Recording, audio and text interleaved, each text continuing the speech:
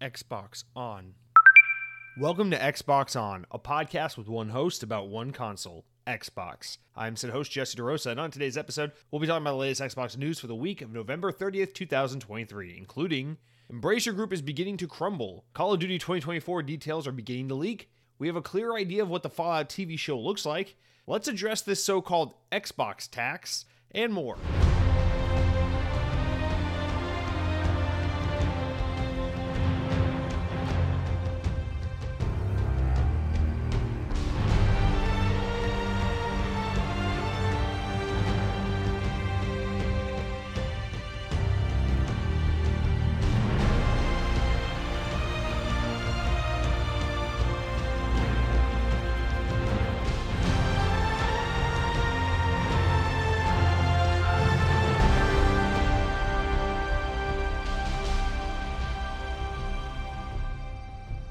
On this day in Xbox history, in the year 2004, 19 years ago, Prince of Persia: The Warrior Within was released for the original Xbox in the US.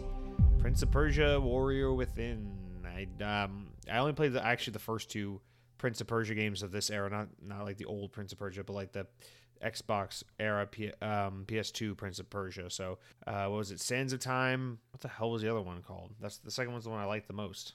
No, Two Thrones was the third one. So clearly I didn't like these games at all. I don't know. I haven't played Prince of Persia since I was like maybe 11 years old. I don't know. So Warrior Within was the sequel. And then, yeah, because the last one came out like 06 or something, like shortly before Assassin's Creed came out, and then just basically rendered Prince of Persia obsolete. That was what? So that was Two Thrones. That was 05. So they came out back to back. Okay, I got it here. Oh, yeah. Damn, those games came out one year after another. They must have been developed like in conjunction or something to have done that. Oh, all those games came out back to back to back. Oh my God. I never realized this. I would have assumed these games all had 2-year dev cycles. So Sands of Time comes out in 03, and then Warrior Within's in 04, and the Two Thrones is in 05. That is absolutely mind-numbing how that... Can you imagine that? If my God, dude, if they were making Prince of Persia games today, it'd be like, oh, you like that Prince of Persia game? Well, get ready for an epic sequel that will be out in 7 years, and it will have an open world and a skill tree and like 47 quest lines that you'll never see, and everyone will give it a 7 out of 10 to say that it's derivative. Wow, that's insane. I miss when games... I mean, I understand even if you do make more linear experiences like these old Prince of Persia games, or, I mean, obviously games just are a lot more intensive art assets and the kinds of various systems that are in games. Things are just more technical and in ways that I don't understand. My feeble, tiny, incompetent brain couldn't comprehend how it's just so difficult to make a game in today's world. I believe it. I don't understand all the ins and outs and why it is that the way it is, but I believe it. Trust me, I believe it. There's so many broken games that come out, I just believe it. But man, Prince of Persia: Warrior Within, I actually don't think I beat a single one of these. I remember playing all of them. These were, I feel like Prince of Persia was like the textbook definition of like blockbuster, like not blockbuster, like, oh, it's a summer blockbuster movie, but like go to Blockbuster and rent this game kind of game, where it's like I played these games. You'd rent it, you'd play it for a weekend, you'd get halfway through it, you'd return it, you go back to Pokemon or whatever. I feel like that's kind of my relationship with Prince of Persia. And then by the time I was old enough to really be like, man, I hope they make another Prince of Persia game, it was like Assassin's Creed 7. This guy goes into a coma, and now it's the Middle East. And then everyone liked that for a while, and now I don't know where we are with Assassin's Creed. I still haven't played those games, so I don't know. But welcome to Xbox On, a podcast where this man sits here and goes on and on about how he just doesn't know about some of Ubisoft's most prolific games. But hey, Ubisoft doesn't know either. They don't know what the fuck they're doing. They got Beyond Good and Evil 2. I hope my grandkids are able to play it by the time I'm dead, because God knows I'm not playing that game. It's never coming. It's not happening. But what is happening is this week's episode of the Xbox On podcast. Welcome back. I'm a little rusty, I'll be completely honest. It's been a while. I haven't been able to record the show in a minute. Last week's episode was a Thanksgiving special that I had to record in advance. Thank you to Cronky for joining me for that, and thank you for all who listened. Hope you had a wonderful holiday. Hope you enjoyed the little interstitial kind of special episode we did last week with a fun little exercise. But yeah, I haven't recorded in over a week with this podcast because I've been moving.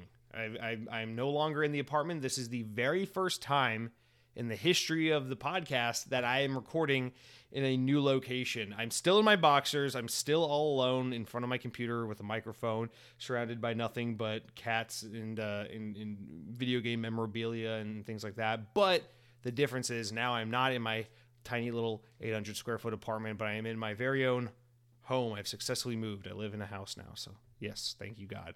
Very big blessing. Glad to be here. Glad to be out of the apartment. Excited to get back into the rhythm and get back into the podcast with you guys.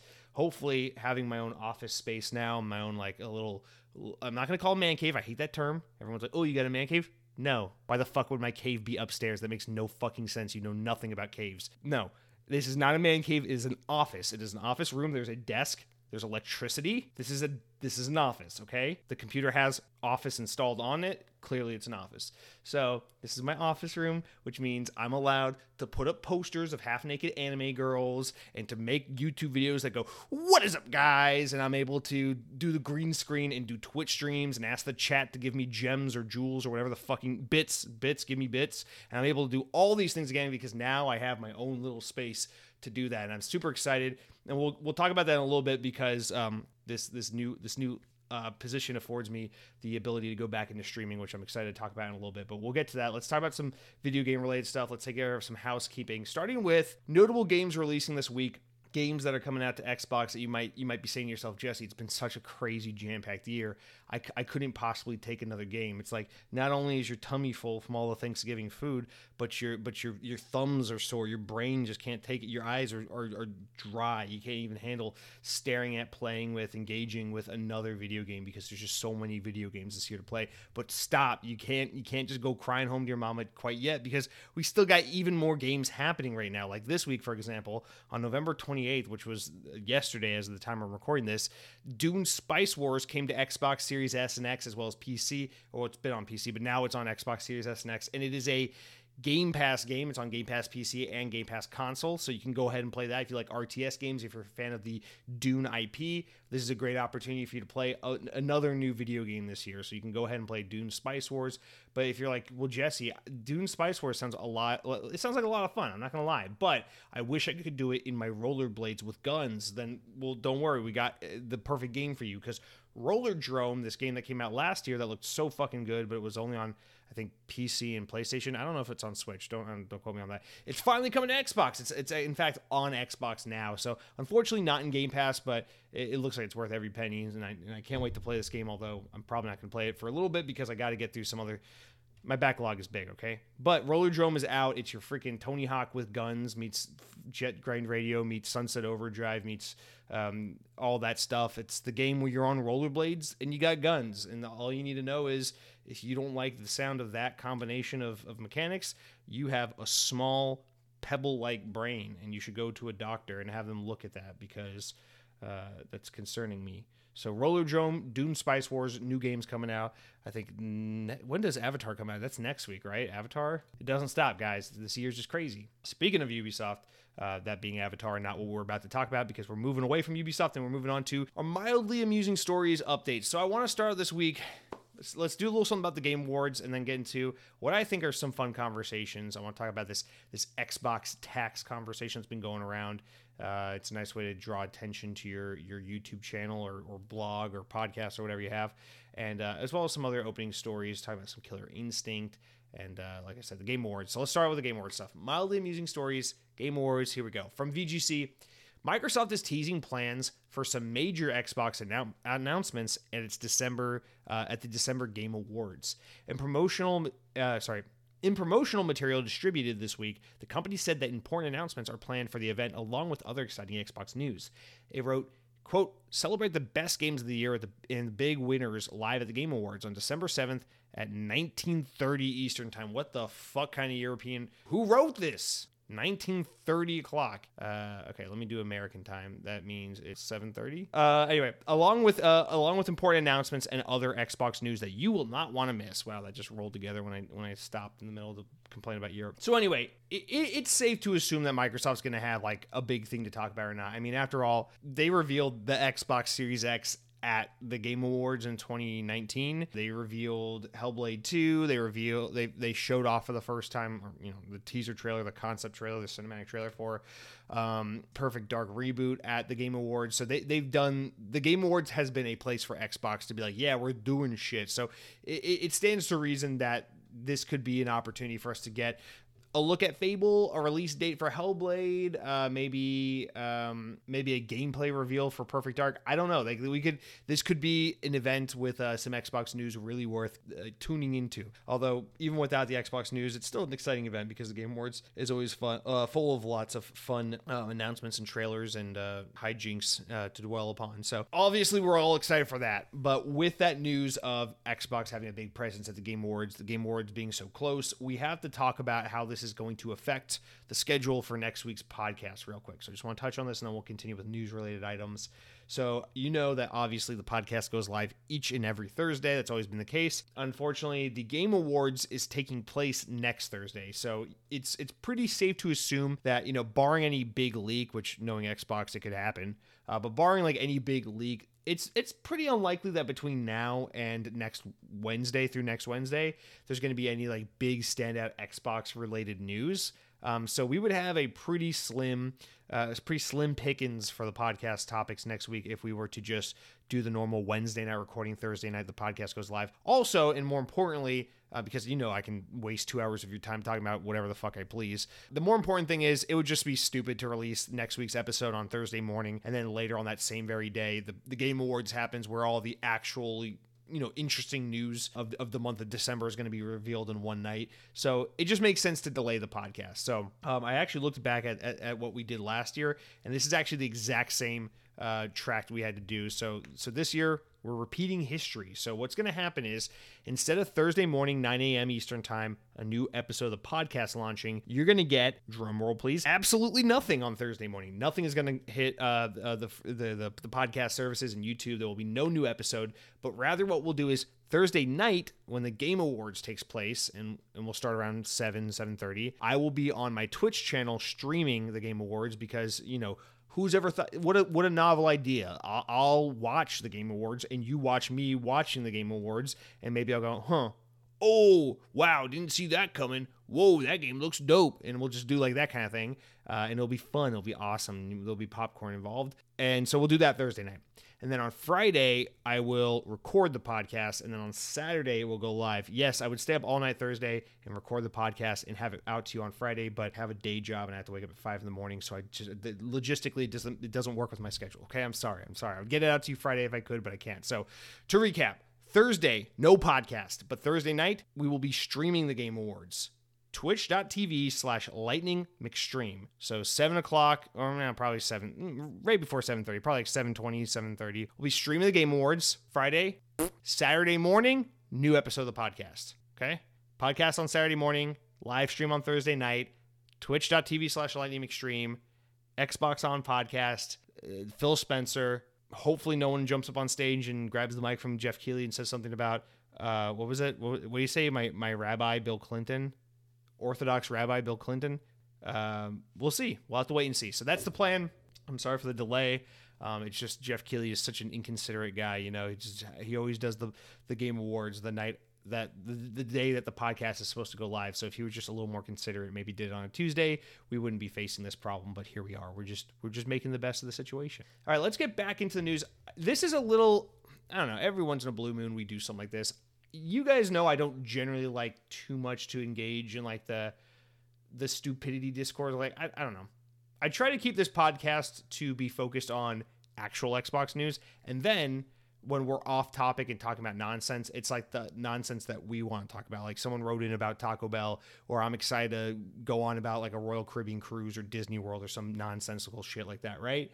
But there's a conversation happening in the Xbox fan/influencer space it's been going and twirling and whirling around that I feel like we need to talk about, in part because it's a slow news week, in part because I feel like I kind of talked about it on the last episode in a way that didn't really fully address the situation, and also in part because I'm just in the mood and it sounds like fun. So fuck you, buckle up and let's do this shit.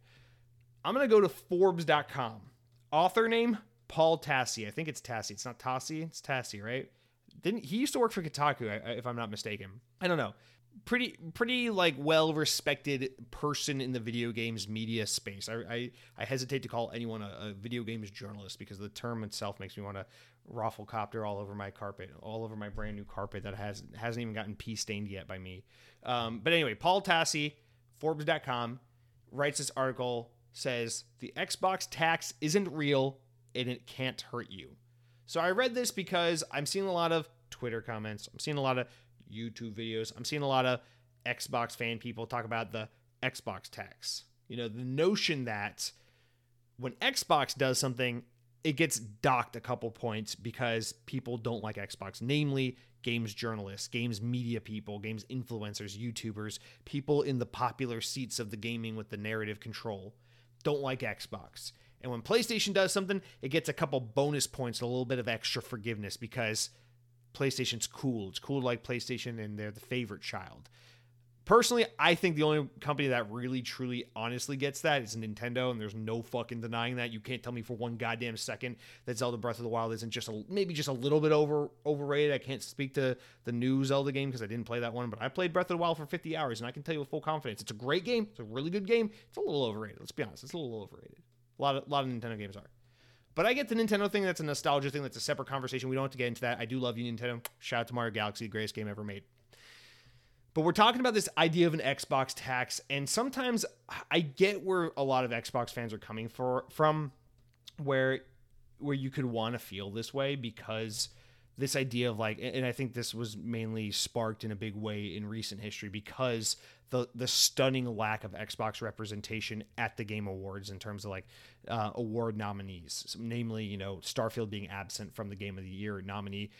Meanwhile, Resident Evil 4 Remake, which is like the 5th remake or port of Resident Evil 4, is nominated for Game of the Year, which is baffling. But there's a lot of context to this conversation, and I want to just start by saying, I do not believe that the Xbox tax is a real thing in the most like face value sense. I don't think that there are guys who work at IGN who get paid to do video game podcasts and news and op-eds and things like that, and who have large followings on Twitter who go, I hate Xbox and I really like PlayStation. So if they make another God of War, I'm going to make it a 9.4 out of 10, even if I think it's only an 8.8.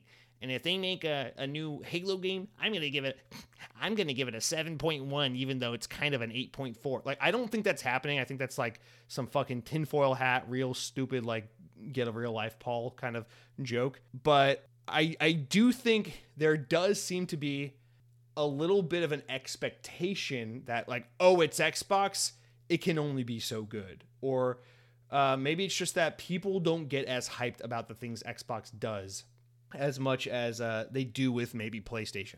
And there's a lot of reasons for this. First of all, PlayStation is just bigger than Xbox. So PlayStation is going to, and this is something Paul Tassi talks about in his article, I think in his little op-ed here, and I think it's actually really important context that I don't address enough that does need to be taken in consideration. Why does PlayStation get more coverage? Because more people play PlayStation. Why do people click on videos and articles about PlayStation games more?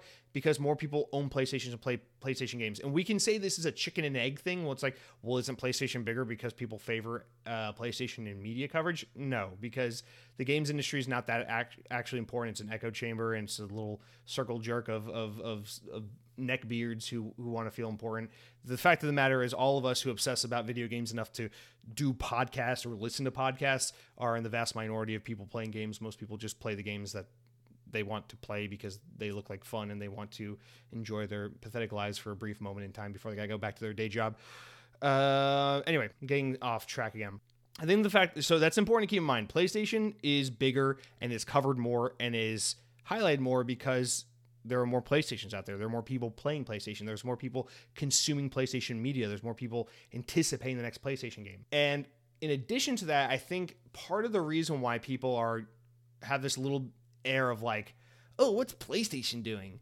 Is and I'm getting to a point that I'm excited to bring this point up because I feel like there's a way this kind of like brings us to where we are today. Let me just speed up. In the Xbox 360 years, I'm making this so much harder than it needs to be, but trust me, I'm proud of where I got to on this. In the Xbox 360 years, Xbox was kick-ass. Everyone loved Xbox.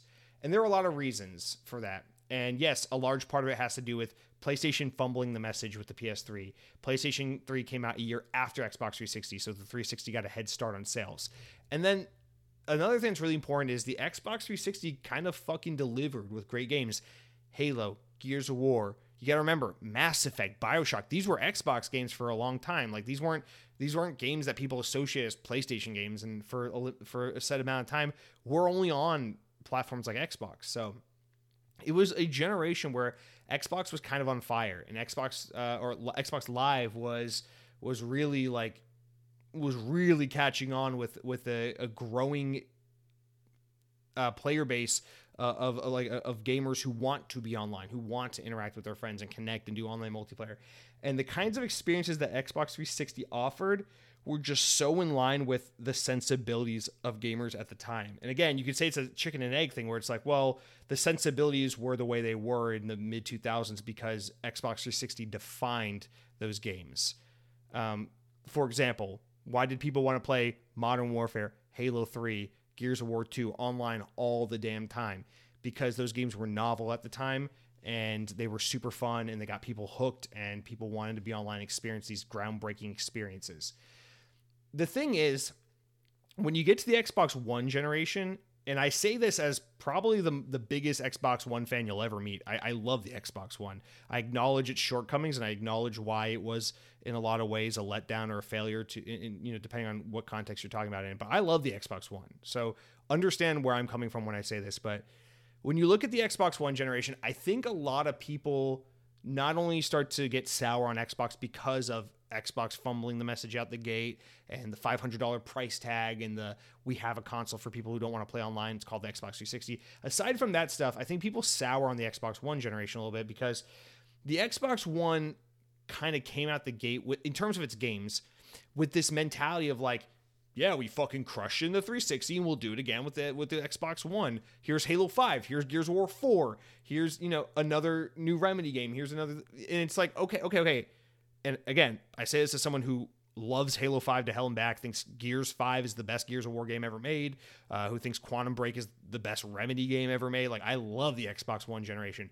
But I think a lot of people were like, that's old hat. We've seen that before with those games. And you look at what PlayStation was doing, and this is really something that started like mid to late PS3, but it really was defined by the PS4, which is like cinematic experiences, games that feel so immersive. It's like taking what's great about games and what's great about movies and merging them beautifully into one. And people are like, whoa, because Spider-Man 2018 and God of War 2018 and The Last of Us Part 2 and Uncharted 4 and all these games that were just like, wow. And in a large sense, it's like the Xbox One PS4 generation was defined by these new immersive single-player narrative-driven games.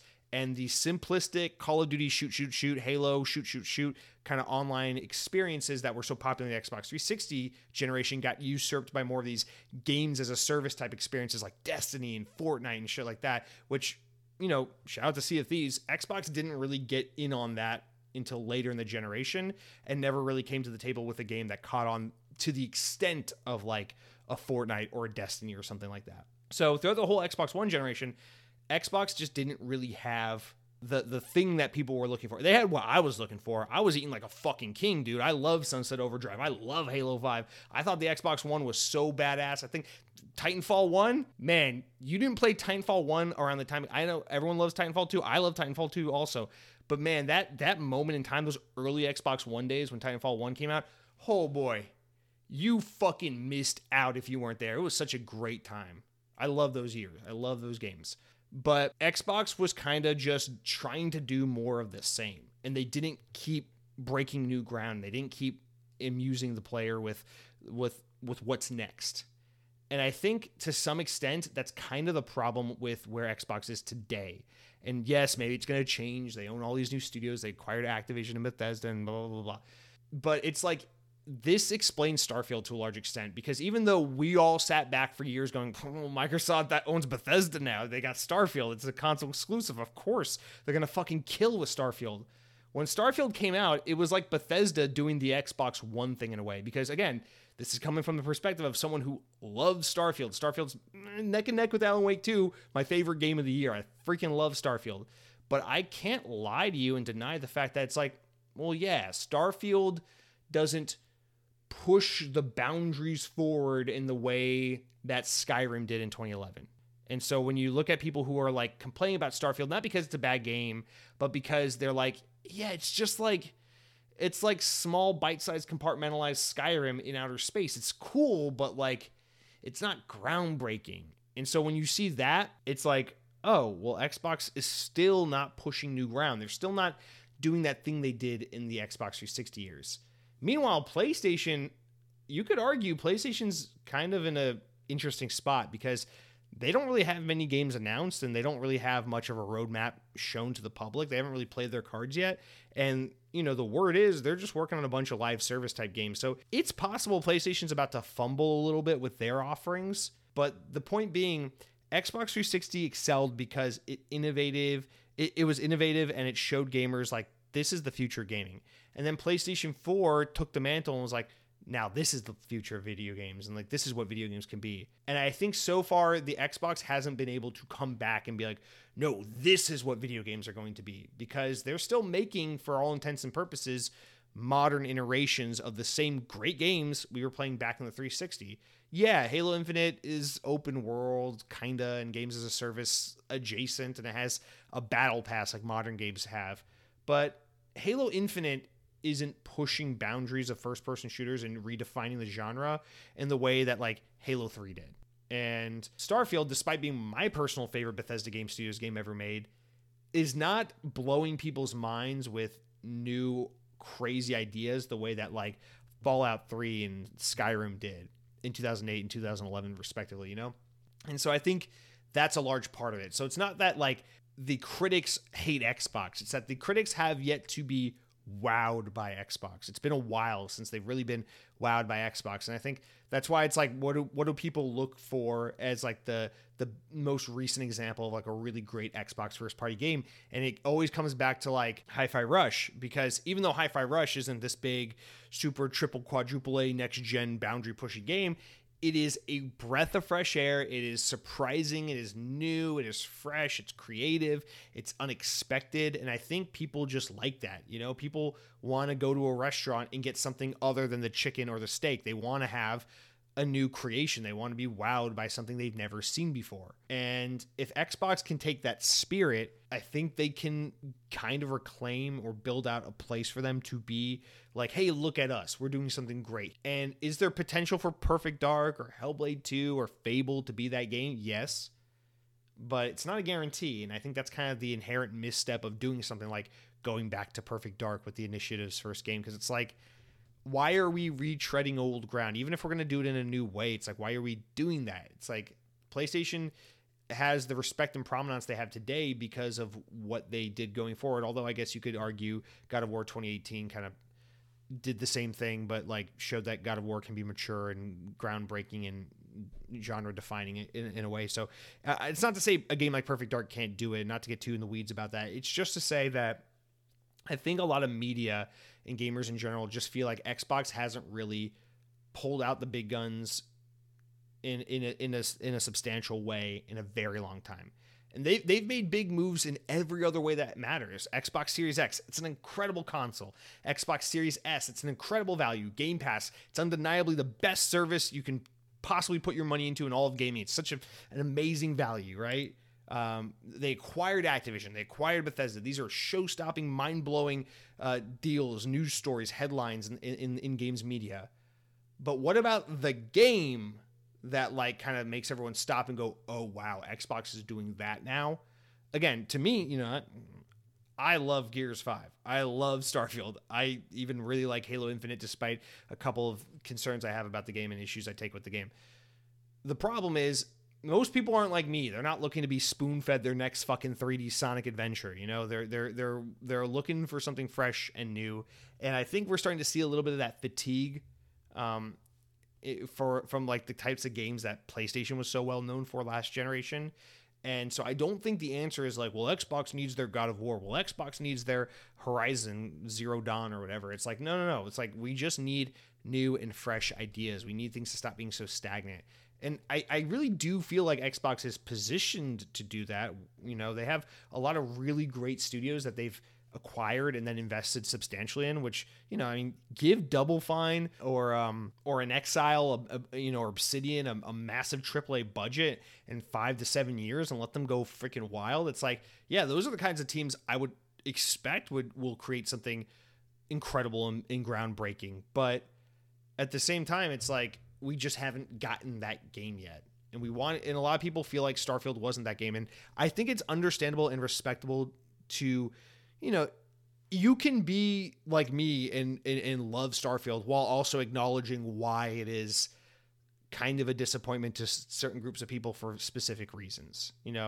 I can say that Starfield is my favorite game of the year while also acknowledging and understanding and respecting that, John Smith down the road didn't like it because he was like, I don't know, man. It just felt like Skyrim, but the exploration was neutered because I couldn't just walk everywhere. I had to travel from fast travel point to fast travel point. It's like, okay, I didn't have that same experience, but that's fair. I get it. And so I don't know. I guess I'm just trying to touch up on some things.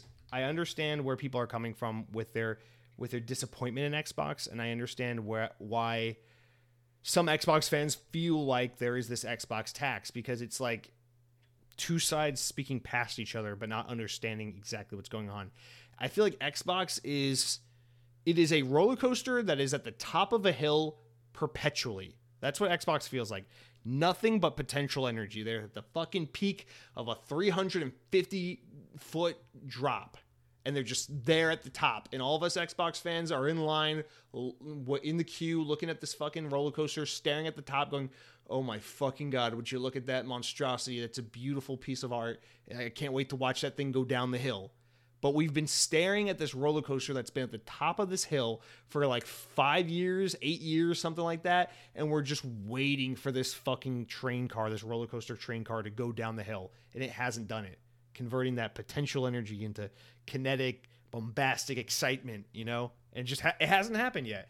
Meanwhile, PlayStation, honestly, I feel like PlayStation is a roller coaster that's been going down the hill for a while and is now about to expend all of its energy and have to reinvent itself. The problem is, and as Phil Spencer pointed out in his interview earlier this year with Kinda Funny on the Kinda Funny Xcast, is that they lost the most important generation. So even though right now, I would argue 2023, say what you will about Starfield, Xbox had a way better 2023 than PlayStation. What did PlayStation put out this year? Spider-Man? And that's it. I think there's one other game I'm missing.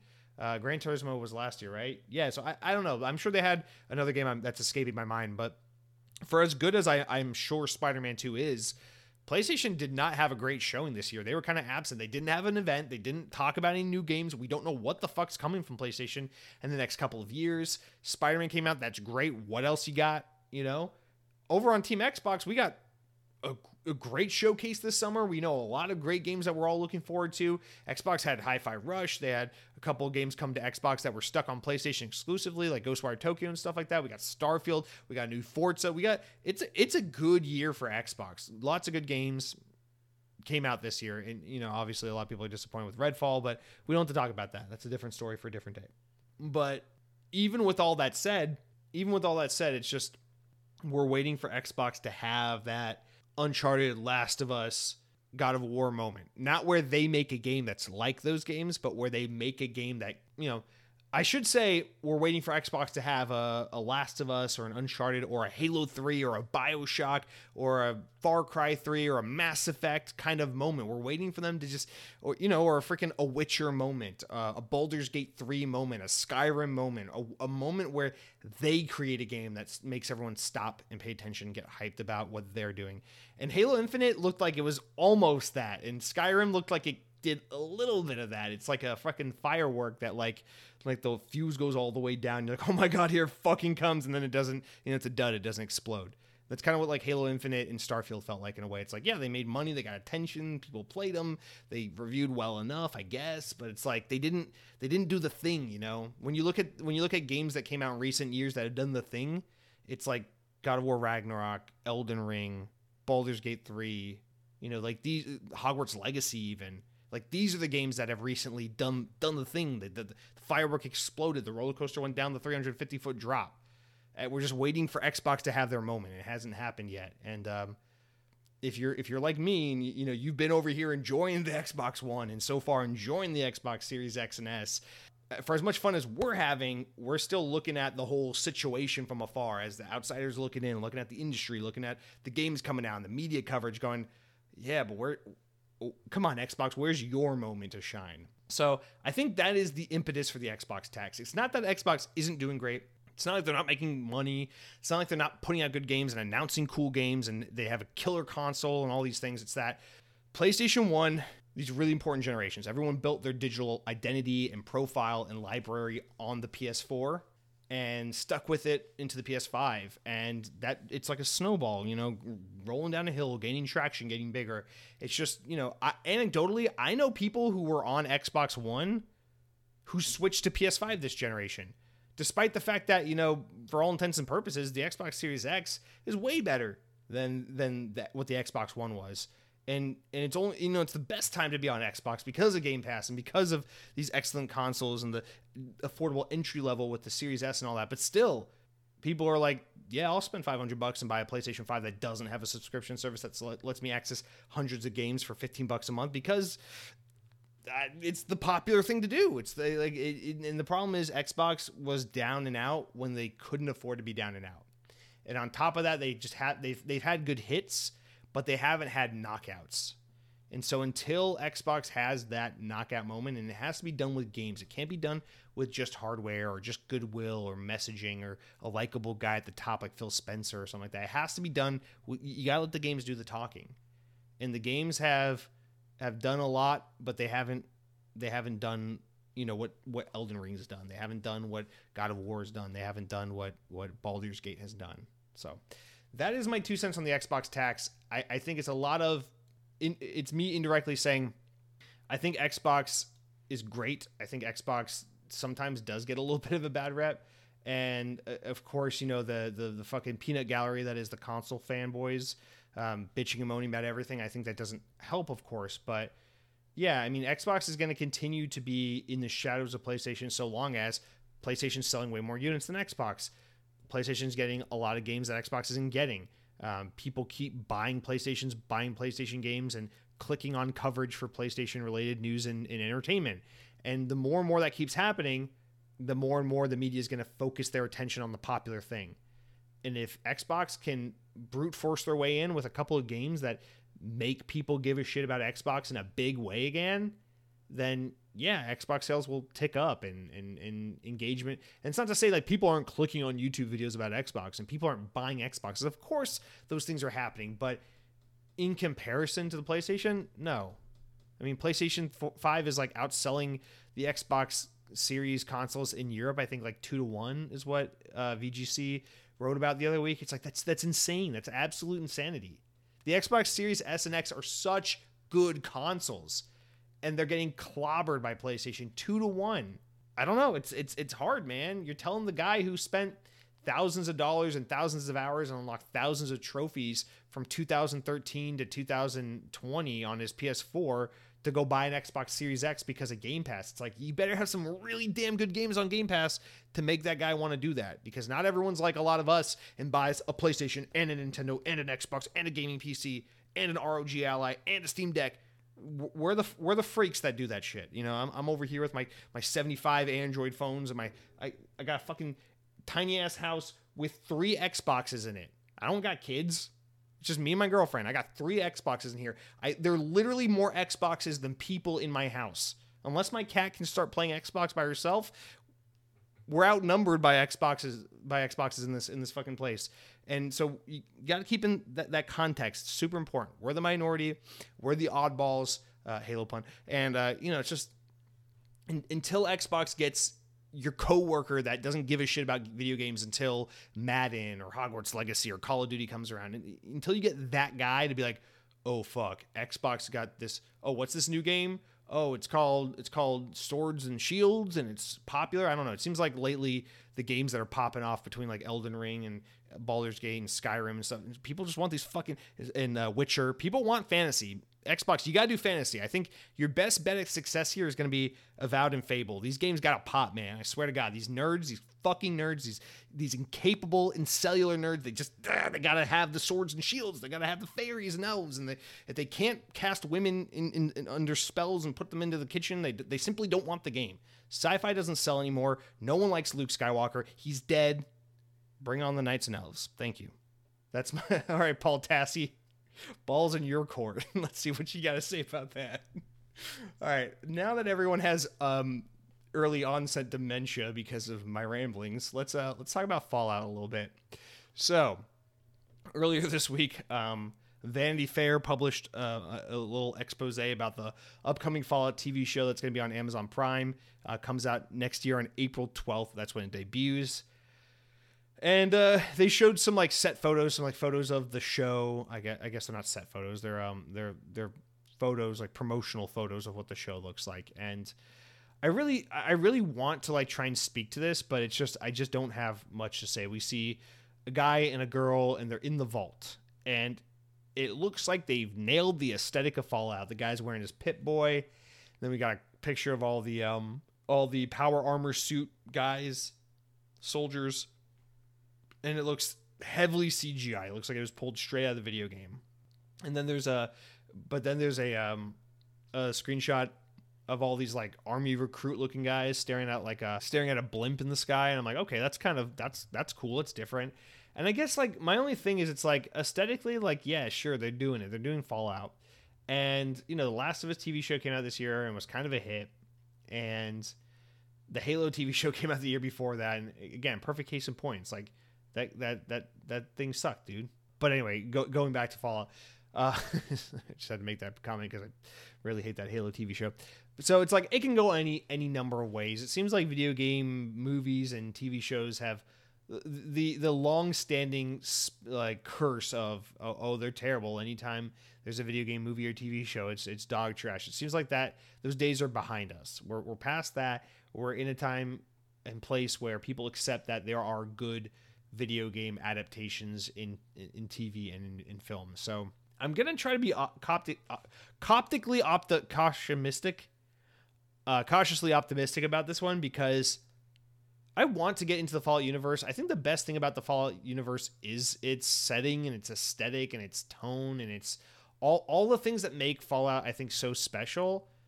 I do think could be captured and translated into television. I think television is a much better format for Fallout than film, especially because what makes Bethesda games so special is the kind of like small adventures you can have and go on. And I feel like trying to have like a tight 2.5 hour movie with like a set plot is kind of it would kind of like rush and brush past the whole point of like Bethesda Game Studios type games. And so by having a TV show, you can have interstitials and side characters and expansive narratives and little side adventures and all sorts of locales and ideas introduced and played with. And I feel like that's the right format for Fallout. So I feel like Fallout is one of those games that could translate well to TV. It's just like, I don't know, are they gonna Halo it, or are they going to The Last of Us it, or something in between? And my guess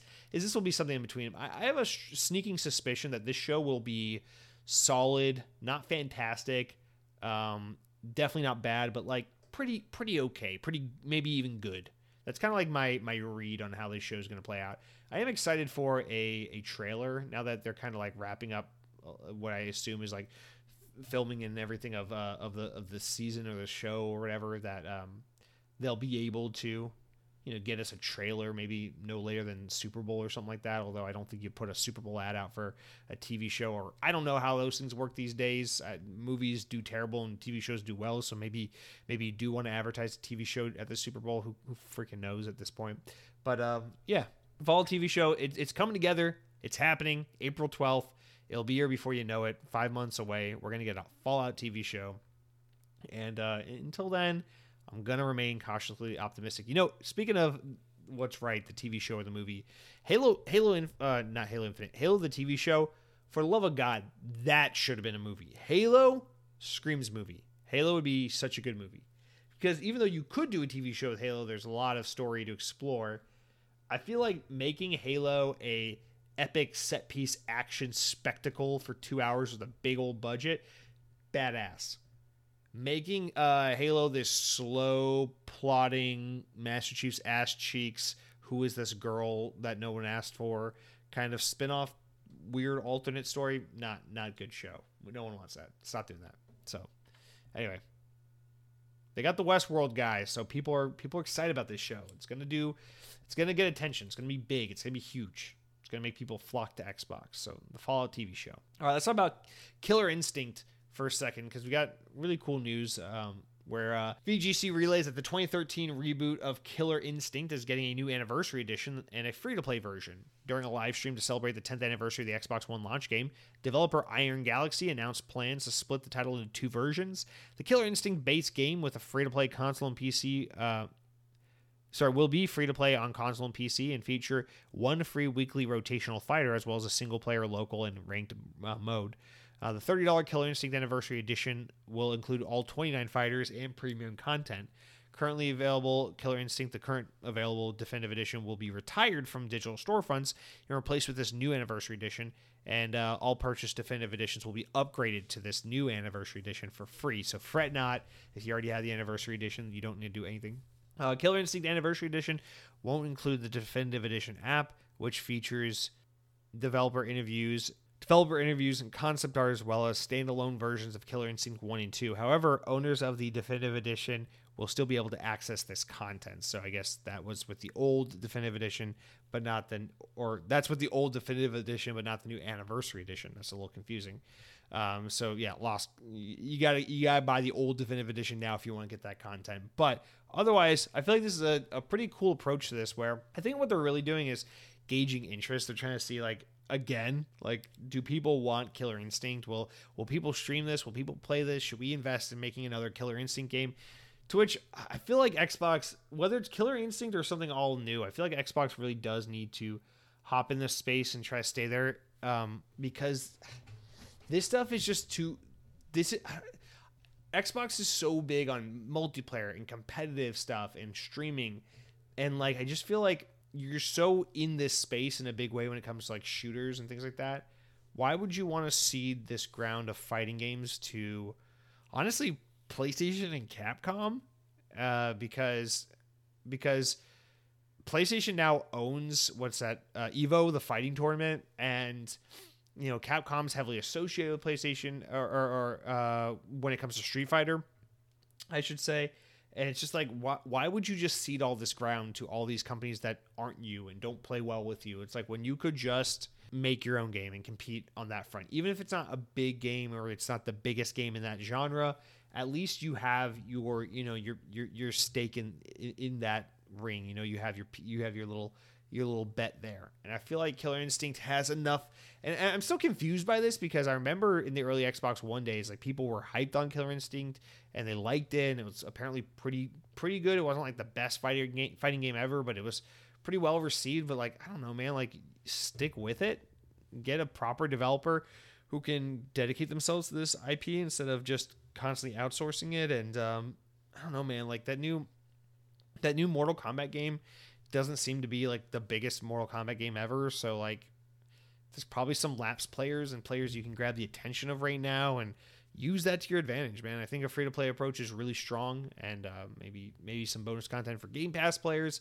And yeah, try to see if you can revive Killer Instinct. I love this. I love that they're not giving up on this, and I think this is a really good way to honor this game that was kind of a platform fighter game for a long time, and then just kind of abandoned slowly at the midpoint of the Xbox One years. I think it's cool to kind of bring it back and use it to recalibrate the market and see if there's room for more. All right, we got 2 more before we get into games we've been playing, proper news, all that. So Xbox, maybe I want to talk about this a little bit, because I think this is good news, but I see a lot of negativity surrounding this. So let's get into it. From VGC, the Xbox Rewards app may be closing down, according to an alleged screenshot from a Brazilian user. As shared by X, formerly Twitter, of course, the Xbox news reporter Idle Sloth says that a Brazilian player claims to have opened an Xbox Rewards app on their console and received a message explaining that the app will be shutting down. According to the alleged message, the app will be replaced by Rewards Hub, which will enable players to earn and redeem reward points without having to load into a separate app to do so. Quote, "We've recreated, simplified, and integrated the rewards experience on Xbox, making it revolve around gameplay and activities with games that gamers love the most," the alleged message reads. With the new Rewards Hub on Xbox, players will no longer have to separate apps to earn and redeem rewards on their Xbox. As of December 2023, we will no longer be publishing offers in the Microsoft Rewards app on Xbox and will instead focus on the new activities in the Rewards Hub. This change is intended to simplify and streamline the rewards experience for players and to help them access all Xbox-related offers and activities in one convenient place. The weekly series will continue until the end of November, after which it will be deactivated in the app. Rewards with Xbox will remain part of Microsoft Rewards program, and any points you earn in Xbox will continue to be associated with points from other parts of the program. So if this is real, if this is actually happening, I think we're going to probably hear about this imminently. Like by the time this podcast goes live, you might already know about it. But I follow the Xbox or the Microsoft Rewards subreddit because I love Microsoft Rewards, and Xbox Rewards is an extension of Microsoft Rewards. But there's a lot of meltdown. Microsoft has been tweaking with and playing with their rewards lately. They've been kind of nerfing a little bit the reward system. For those who don't know, Microsoft Rewards is basically the system that it works across Microsoft Bing, Microsoft Edge, Xbox. It's just kind of an Microsoft, what is it? Start, the app, Microsoft Start. It's an incentive for you to interact with and use Microsoft services and programs. And basically what happens is you are logged into your Microsoft account, and anytime you search something on Bing or interact with a quiz of the day on Bing or search in Edge or play a certain game in Xbox or read a certain news story in the Microsoft Start app, you earn points. You earn like little points, like 5 points here, 10 points here. And some of it's just by doing normal stuff like searching, interacting with, playing, whatever. And some of it is like they have little daily quizzes or daily puzzles and things like that you can interact with for fun. And people get really addicted to earning these points because once you get enough points, you can redeem them for Microsoft gift cards, Starbucks gift cards, Target gift cards. You can use it to get cash to spend on Microsoft.com and buy surfaces and software and various things. And people get legit money. Like there's so many, like the gift cards are far reaching. Like you can get gift cards to fucking Best Buy and Domino's Pizza and like everything. Like it's kind of like all out there, and people really game this shit to get essentially free Game Pass, free Xbox gift cards, free gas gift cards and things like that. And so there's a huge community of people who are like really into the Microsoft Rewards program. And Xbox has always had this, or has had this for a long time, built in, but it's kind of annoying. Usually it's only when you're playing like certain Game Pass games or Microsoft like Xbox games, like first party games.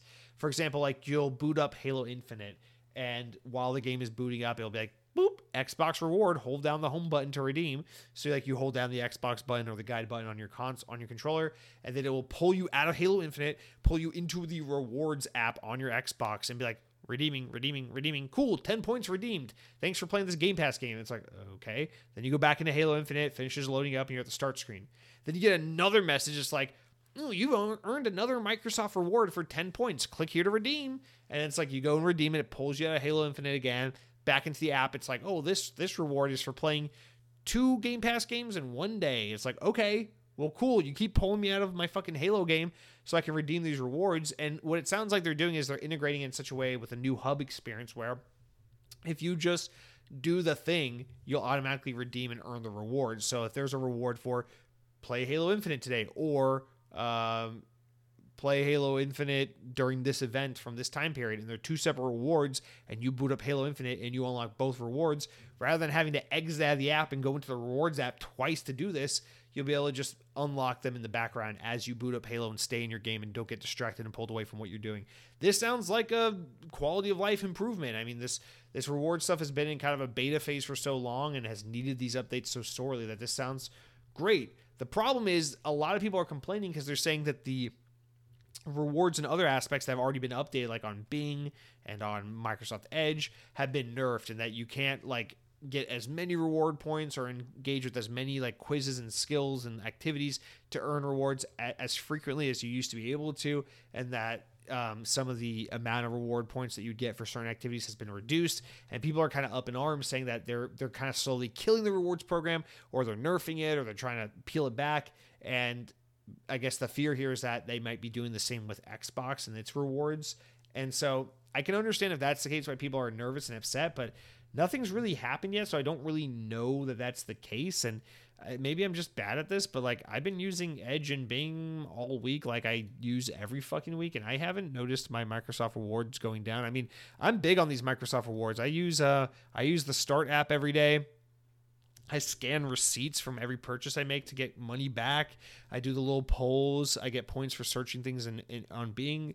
I redeem my ones on Xbox all the time, and I feel like I'm still earning points left and right. Like literally the other week, I got another $10 gift card on Xbox just for searching on Bing and using Edge all the time. So like I don't really know what all the complaining is about, but people are pretty nervous that Microsoft is reworking and nerfing the fuck out of this feature and slowly killing the rewards program.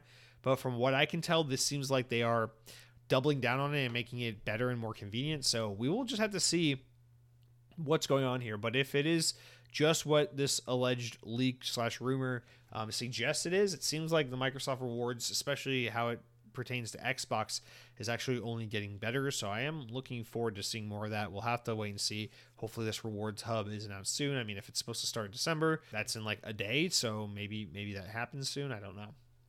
All right, last thing I want to talk about before we get into what I've been playing and the news and all that is just this little anecdotal story that the ESA published, the Entertainment Software Association, about this study that shows, and this is relayed from VGC, but this study that shows at the top of kids' Christmas gift wish list this year, gaming subscription services are the most sought after products. So according to a poll of 501 U.S. children ages 10 to 17, which the ESA conducted, they found that 72% of respondents plan to ask for video game related gifts for Christmas, ahead of money or gift cards, which is 70%. So above all else, people are asking for video game related gifts. So that could be a PlayStation 5, that could be a Game Pass subscription, that could be Worms the video game, could be Lemmings. They could be asking for Willy Wonka and the Chocolate Factory on the Nintendo DS. I don't fucking know what they're asking for, but number one response is video game related gifts. Number two is gift cards and money. Number three is clothing and accessories. Number four is electronics and tech items. 5 is toys. 6 is tickets and experiences. 7 is arts and crafts, and 9 is books. Just makes me proud to see that books even made the list, honestly. But anyway, of those hoping to receive video game related gifts, 39% said that they plan to ask for subscriptions ahead of consoles. So it's 39% versus 38%. So just barely, but still, more kids are saying that they're planning on asking for video game subscriptions over video game consoles, / Game Gear / accessories, and in video game currency. So more than Fortnite bucks or physical video games or home consoles, kids are asking for subscriptions. Now, of course, subscriptions can include things like Apple Arcade or I don't know, what is that? GTA Online, the subscription service, World of Warcraft, I don't know, other kinds of subscription services, right? Ubisoft Plus. Kids are asking mom and dad this holiday season for Ubisoft Plus and EA Access. Please, for the love of God, mom and dad, I want to play Far Cry 6 on Ubisoft Plus. Anyway, back to being serious. Obviously this is just anecdotal.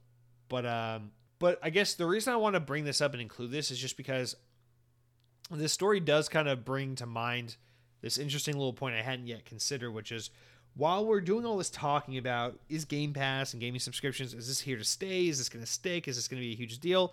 One thing I hadn't considered is, for all the people who are holding on to physical media and holding on to the old way of buying games and who don't really like subscriptions and are kind of rejecting the modernity, or at least Xbox's idea of modernity in video games, there's always the new and up and coming generation. What I hadn't considered is, right now there are a lot of kids who are growing up in a world where Game Pass has just kind of always been the norm. It's just always kind of been there.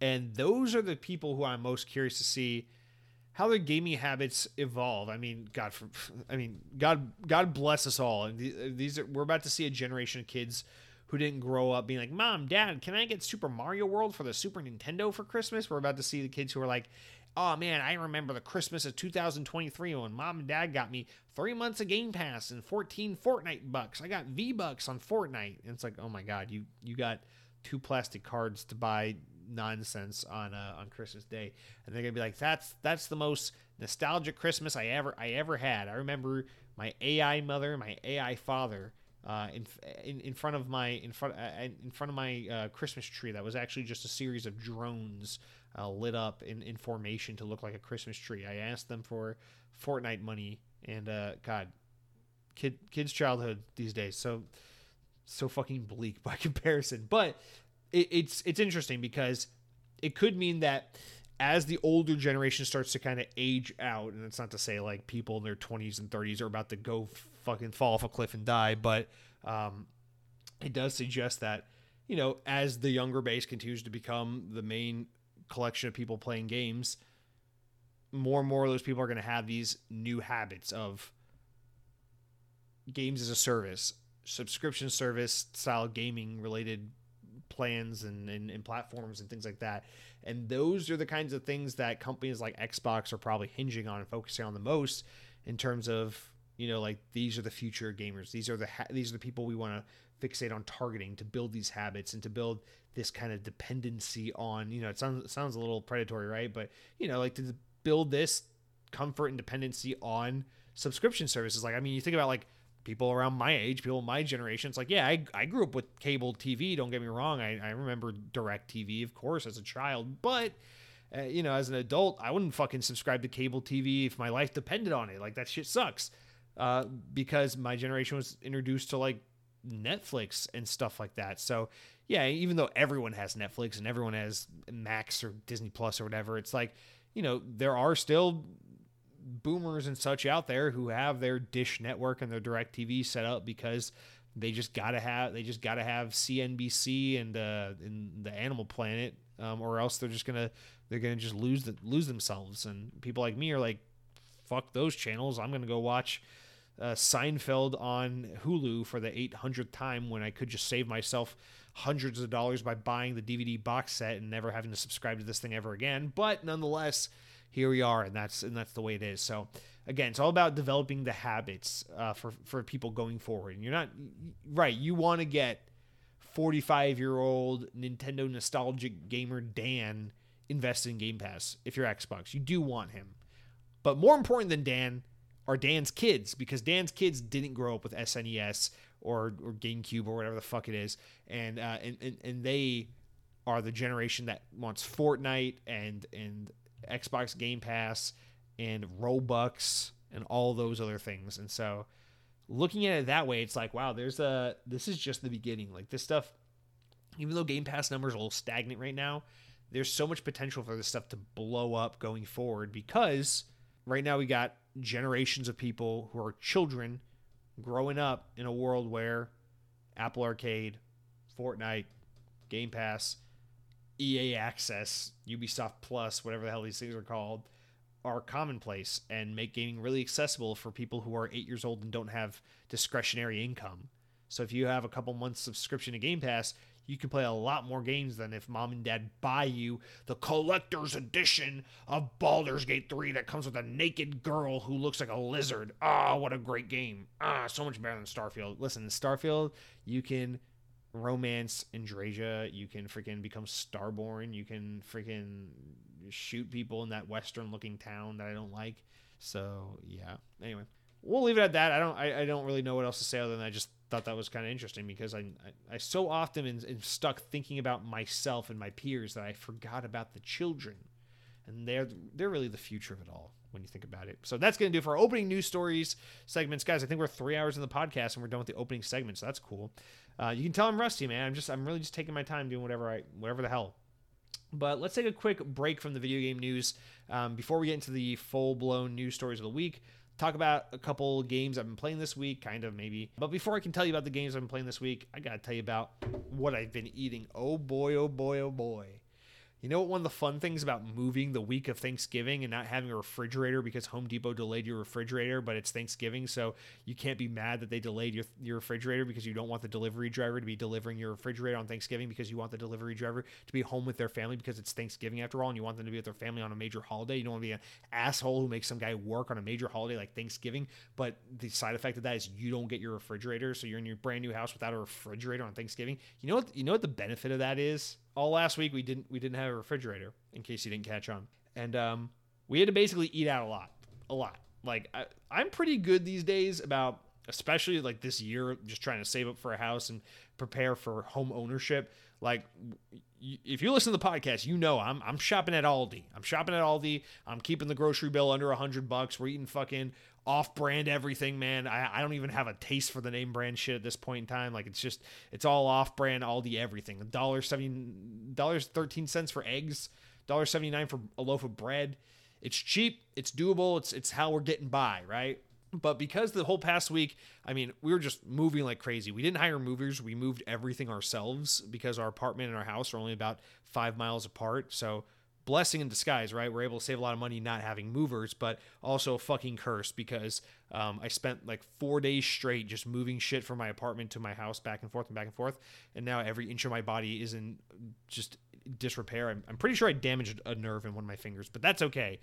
The point of this is to say that we really had to rely on eating out this last week in order to survive. So this week, for the what I've been eating, I have a fucking litany of things I could choose from. Dude, we could talk about anything and everything you want. We got Chinese takeout on this bitch. We got fucking Taco Bell, all the other fast food restaurants. Like, my body hates me right now. Like, thank God today I had salad for the first time in a while, and my body was like, oh my God, I remember leafy greens. It was amazing. But no, last week was terrible. And I thought to myself, how can I make lemonade out of these lemons? You know, obviously as a kid, eating out every night at a fast food restaurant would sound phenomenal, but as an adult, it's a hellish nightmare, and I hate it because after night 2, you want to die. But I said, we got to make something great out of this because I'm pretty much forced against my will to eat out every night.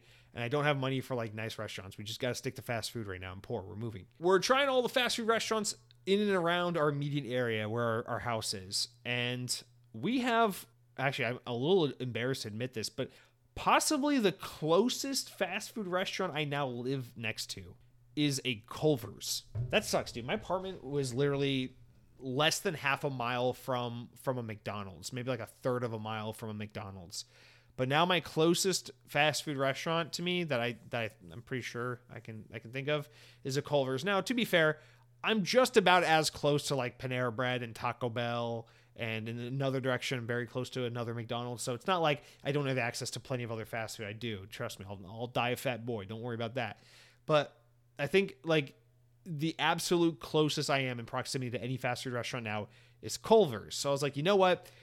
I feel like we've been talking about Culver's on Xbox On for as long as we've been doing the podcast, about how I tried it once about 5 years ago. I thought it was really shitty. I thought it was overrated. I didn't understand the appeal. Fuck that place. Culver's sucks. Thumbs down. Move on with your life. And especially back in the early days, people used to write in and they'd be like, Jesse, what the fuck are you talking about? Culver's is amazing. You're so stupid. Maybe you had a bad experience. Maybe you were just dumb in your brain. And people kept telling me, go back to Culver's, give them another try. You did it wrong. So I went back to Culver's this past week to give them their second try in 5 years. You know, and keep in mind, last time the only other time I had Culver's was back when I still lived in Atlanta. So Georgia location, maybe that was just a one-off bad experience. So it's been 5 years. I'm here in Florida. It's a new location. I'm a new man. I have a podcast where we've talked about this restaurant before. I'm obligated to give it another go. Let's try Culver's. Okay, let's talk about this. The Culver's near where my house is relatively new. I think it's like not even a year old. And you walk in there, first things first, I just got to say, atmosphere-wise, Culver's needs to get sued, because if I'm IHOP, I'm over here looking at Culver's saying, that's our fucking store. Culver's looks pound for pound like they just ripped off an IHOP. It's like, you know, like when like a Pizza Hut or something closes down and then like a local Chinese restaurant moves in, and then you walk in and you're like, I can feel that this used to be a Pizza Hut, but it's a Chinese restaurant. That's what Culver's is like. It's like, I can feel that this was an IHOP, but it's a Culver's. So first of all, I just want to say that. Copying IHOP, and I notice it. That being said, I'm told the thing at Culver's to get is the Butterburger, right? I'm told like that's what they're famous for. Wisconsin Butterburgers. I love Butterburgers. The one at Steak and Shake is amazing. I never get it because Steak and Shake is fucking hellscape to get in and out of. But if you ever find yourself at a Steak and Shake, Their Butterburger is so good. So I'm like, all right, I'm not a Culver's. I'm going to get a Butterburger. I remember thinking their fries were kind of fucking weak. So I'm going to get onion rings because I love onion rings. And, oh, that's cool. They have like their own root beer on tap. So that's pretty cool. Let's get that. I don't know what happened 5 years ago that was different, but Butterburger, phenomenal. Onion rings, pretty damn good. In-house root beer, a little too sweet. So I tried the diet. It was better. Diet root beer was a lot better than the regular root beer. Maybe it's just because I don't drink a lot of regular soda these days, but the diet one was pretty good. So I was like, we're 3 for 3. We got an excellent burger. We got decent enough onion rings, and we got pretty good, unique root beer here. So Culver's, round of applause. So I think last time what happened was I got the Royale burger, which is like just the classic burger with like lettuce, tomato, onion, pickle, and all that. And I didn't get the butter burger. So this time I intentionally was like, I'm going to keep it so fucking simple. I'm just going to get a classic butter burger. I'm not going to jazz it up. I just want to see, can you get the basics right? So they let you customize everything. So I got butter burger, American cheese, caramelized onions, mayonnaise, nothing else. And trust me, I like to load up my burgers. I'm a huge fan of lettuce, tomato, pickle, raw onion, fried egg, bacon, mayonnaise. Put it all in a burger. I love all that shit. Load up a burger. That's great stuff. But I'm keeping it simple because it's a Wisconsin butter burger. You're supposed to keep it down to its core essence. So caramelized onions, mayonnaise, American cheese. That's all that's on this burger. Phenomenal. It was so damn good. Bun was phenomenal. Burger was phenomenal. Everything. It's such a good burger. So I gotta say, I don't know what I did wrong before, but Culver's is good now. I am a fan of Culver's. Not only that, but I got to compliment Culver's because Culver's is like everything I wish Chick-fil-A was when it comes to its service. Culver's is very clean like Chick-fil-A.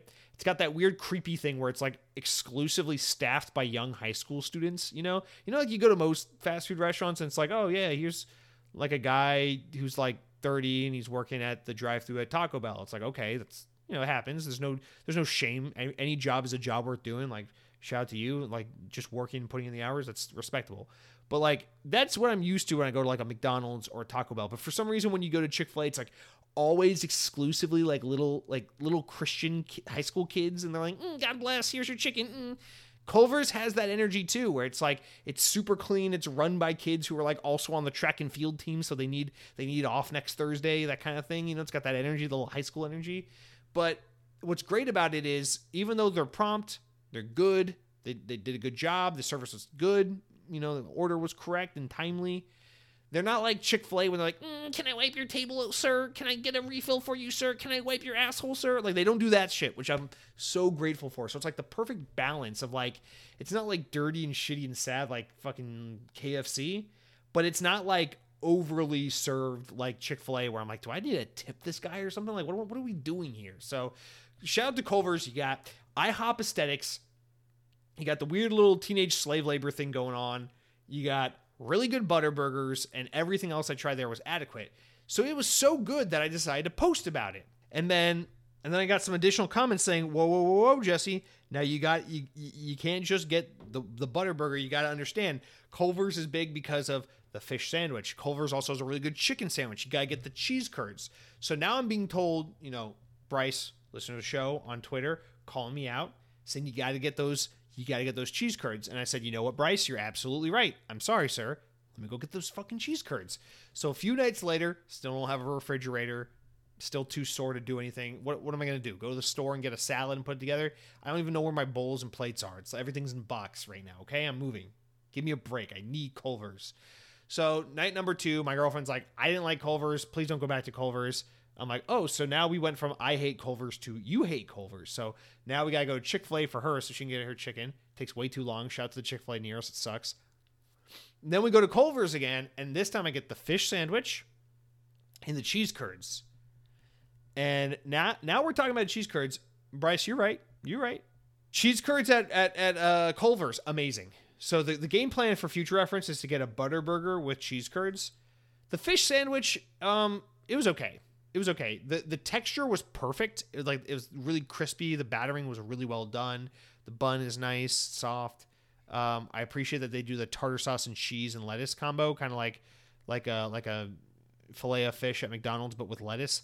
And so I'm a fan of everything about it except the flavor's pretty bland. Like it's got the crunch, it's got the look, it's got the texture, it's got the feel, it's got the toppings, but the flavor's like so mild that I feel like I'm kind of eating nothing. And I guess that's kind of like the magic of the filet of fish at McDonald's as well, is that's like it has so little flavor, but it's still so good somehow. So like it was good and I ate the whole thing and I enjoyed it and it was fine, but I wouldn't get it again. So fish sandwich, good, not great.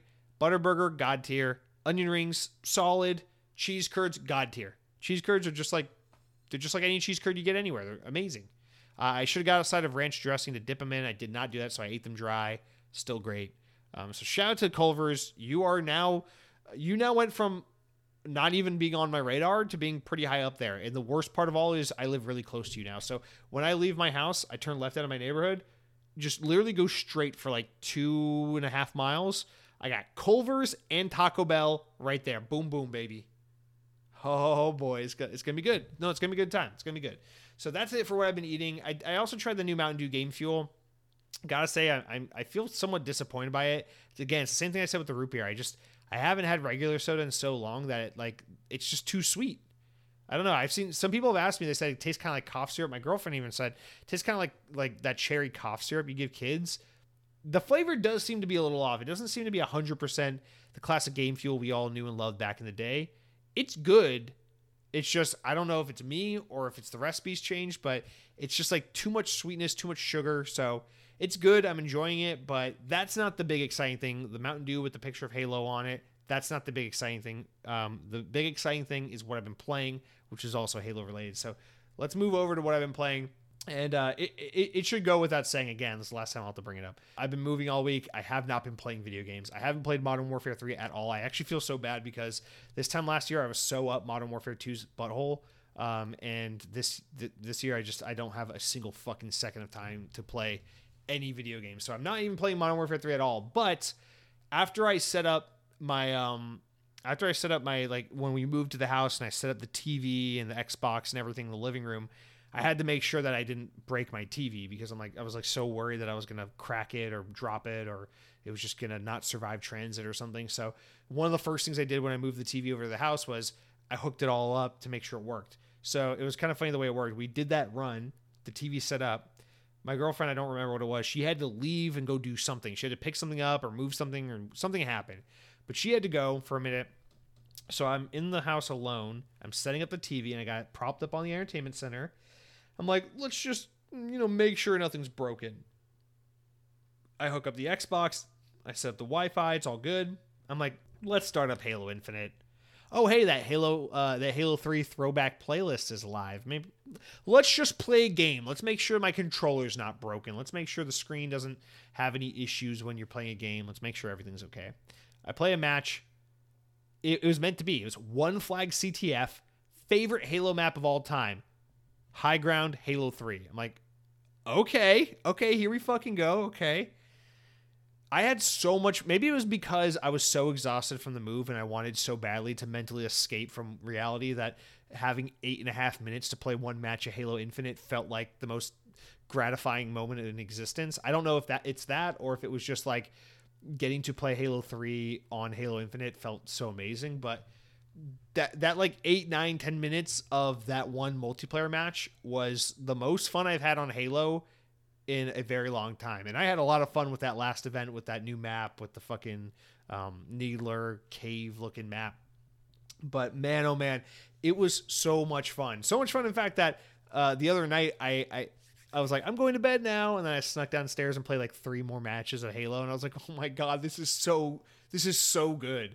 And all I got to say is what I have learned from those new maps that came out last month and now this new Halo 3 throwback playlist that's on Halo Infinite is here's my final verdict on Halo Infinite's multiplayer. I have not been able to put my finger quite on the problem yet and really diagnose what it is that's wrong with this game. But my thing with Halo Infinite for basically as long as it's been around has always been like, the multiplayer is really, really, really good, but there's something wrong with it, and I don't know what it is. And I keep blaming skill-based matchmaking, but I finally figured out what it truly really is. Halo Infinite is some of the best Halo multiplayer ever created, with the absolute worst maps ever put in a Halo game. That is my verdict of Halo. Because whenever there is a good map, like that first firing range map that was in the beta back in 2021, or that new Needler map that came out last month that was so good. Whenever there's a new map, Halo Infinite is just this magical online experience. Call of Duty who? I don't give a shit. Halo Infinite is all I care about. So good. And then you take this handful of incredible maps from Halo 3 and you put them in Halo Infinite. This happened also like a year ago when they did that like updated version of the pit and they brought it into Halo Infinite, and it was around just for like the holidays last year or whatever. Same thing. It's like I get so fucking addicted to Halo Infinite the second you put good maps in that game. But the problem is the majority of the game's maps suck. I don't know if it's because they all look the same. I don't know if it's because the layout is just bad, or I'm not sophisticated enough to know map design to know why some maps are better than others. But all I can say is Halo Infinite's maps range from god-awful trash to completely fine and serviceable, but just very uninspired. And every now and then there's a good map, or you have something happen like now where they have this Halo 3 throwback playlist and you get to play all these excellent Halo 3 maps. But man, when the maps are good, Halo Infinite is a fucking masterpiece. The multiplayer is just so good. Say what you will about the way they just swept Halo 5's narrative under the rug in the campaign mode, or the fact that this game will never be finished now that they fired half the people at 343 and all that shit. Say what you will, but Halo Infinite's multiplayer, oh my god, it has the potential, and this is a moment where it's living up to that potential, where it is just such pure perfection. It is bliss. I mean, I love Call of Duty. Like, I had so much fun with Modern Warfare 2 last year. I'm having fun with Modern Warfare 3, or it was until I moved, and now I haven't had time to play it again. But like these 4 or 5 matches total I've been able to play of Halo Infinite with this throwback playlist is just the best Halo I've played in so long. And man, if they could just, I don't want Halo to become like Call of Duty where it's just constantly about like bringing back old maps, bring back the old maps. I'm okay with a certain amount of that, but like I want new maps that capture that magic. And I'm not one of those people that's like, oh, new stuff can't be as good as old stuff. I'm just purely nostalgic, because there are maps from Halo 4 I love. There are maps from Halo 5 I love. There are maps from Halo Reach I love. And there's a couple maps in Halo Infinite I like a lot, but Halo Infinite has overall, pound for pound, the weakest maps of any Halo game. And yes, that is including the fact that Halo Reach had a lot of Forge World maps. Yes, I'm aware that happened. I'm aware that pissed people off. I remember that, but I had a lot more fun on those Forge World maps in Halo and Halo Reach than I've been having in a lot of the standard maps on Halo Infinite. It's just they're just not very good. And man, this event, this playlist is really bringing that to light for me. So God, 343, for the love of God, just please continue to work on having great maps in this game, and this game will be astonishing because it is so much fun. But that's it for what I've been playing. That's it for what I've been eating. Now we can move back on over to the news, talk about that. I think we only got like 3 stories this week, and then we'll wrap up with some comments. But yeah, we'll take a 2-second break and then be right back. All right, let's jump into the news, starting with a little bit of Call of Duty news. I haven't been playing Call of Duty, but that doesn't mean I'm not thinking about it. In fact, I'm really excited about next year's Call of Duty because Black Ops, because Treyarch makes the best Call of Duties and Black Ops are the best Call of Duties, and because next year's Call of Duty is almost certainly definitely going to be Black Ops Gulf War. I don't know if they'll call it that. I wonder if they will call it that, because it's just, I mean, I guess it's not Call of Duty Black Ops Gulf War, Call of Duty Black Ops Cold War. Gulf and cold aren't very similar words, but for some reason when put together like that, it does sound too much like the same freaking, I don't know, whatever. Maybe they'll just call it Call of Duty Black Ops Gulf War. If they do, that's fine. I don't give a shit. Cold War was such a good game, and I'm sure this one will be even better, so let's freaking take it. Let's make it happen. Anyway, let's talk about it. From VGC, fresh details about 2024's Call of Duty game have seemingly leaked, backing up previous reports. Windows Central, the best, dude. Windows Central's the best. If you don't like Windows Central, you are illiterate. Sources over at Windows Central claim that the unannounced game is a new Black Ops title set in the early 1990s during the Gulf War, which is being developed, with development being led by Treyarch. Treyarch are the gods of Call of Duty, the ones that make all the good ones like World at War.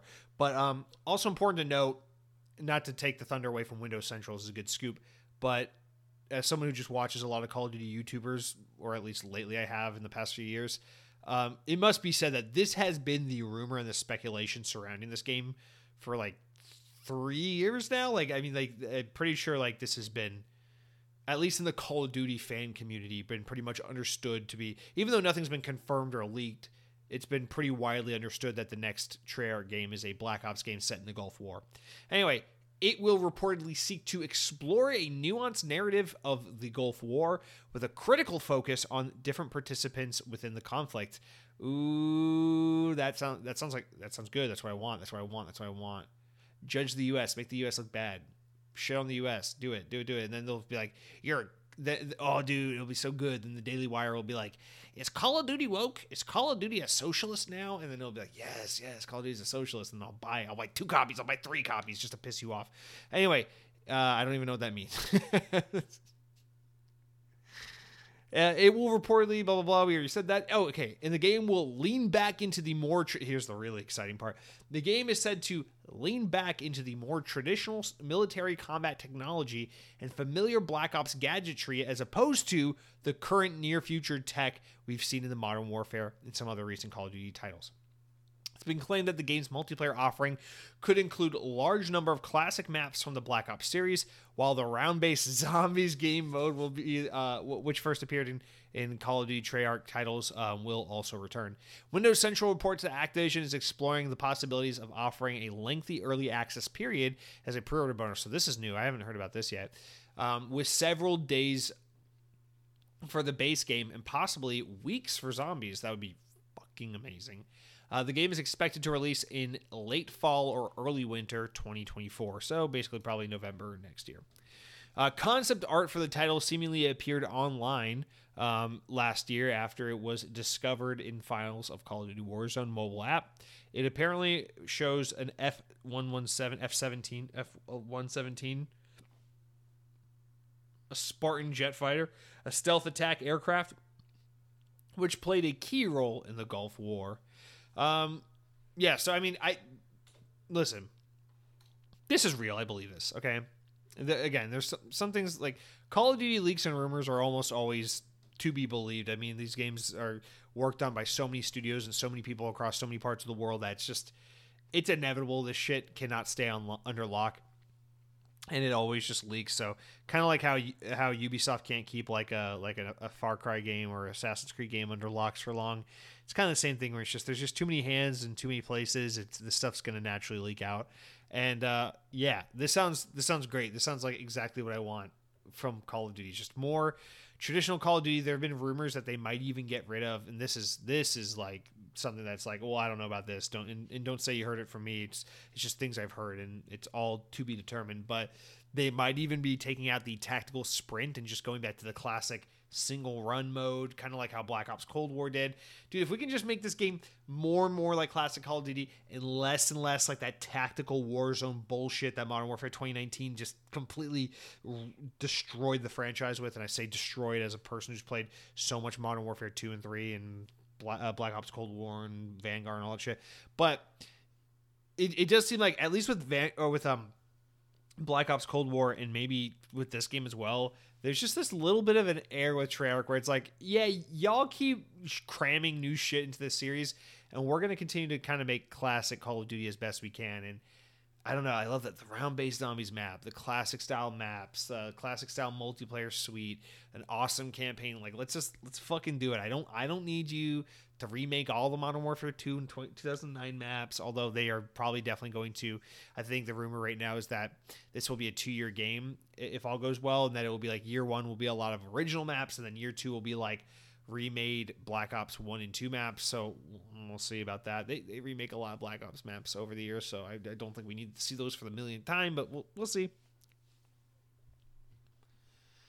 But yeah, overall, I mean, this is super exciting. I feel like this is kind of what Call of Duty needs, is just that let's put it like this. It seems like the new Modern Warfare 3 is kind of a mixed bag, where people are pleasantly surprised that the zombies mode is kind of good, actually. The multiplayer is really good, but it's just like, I don't know, all these remade maps. It's like, can we get original content?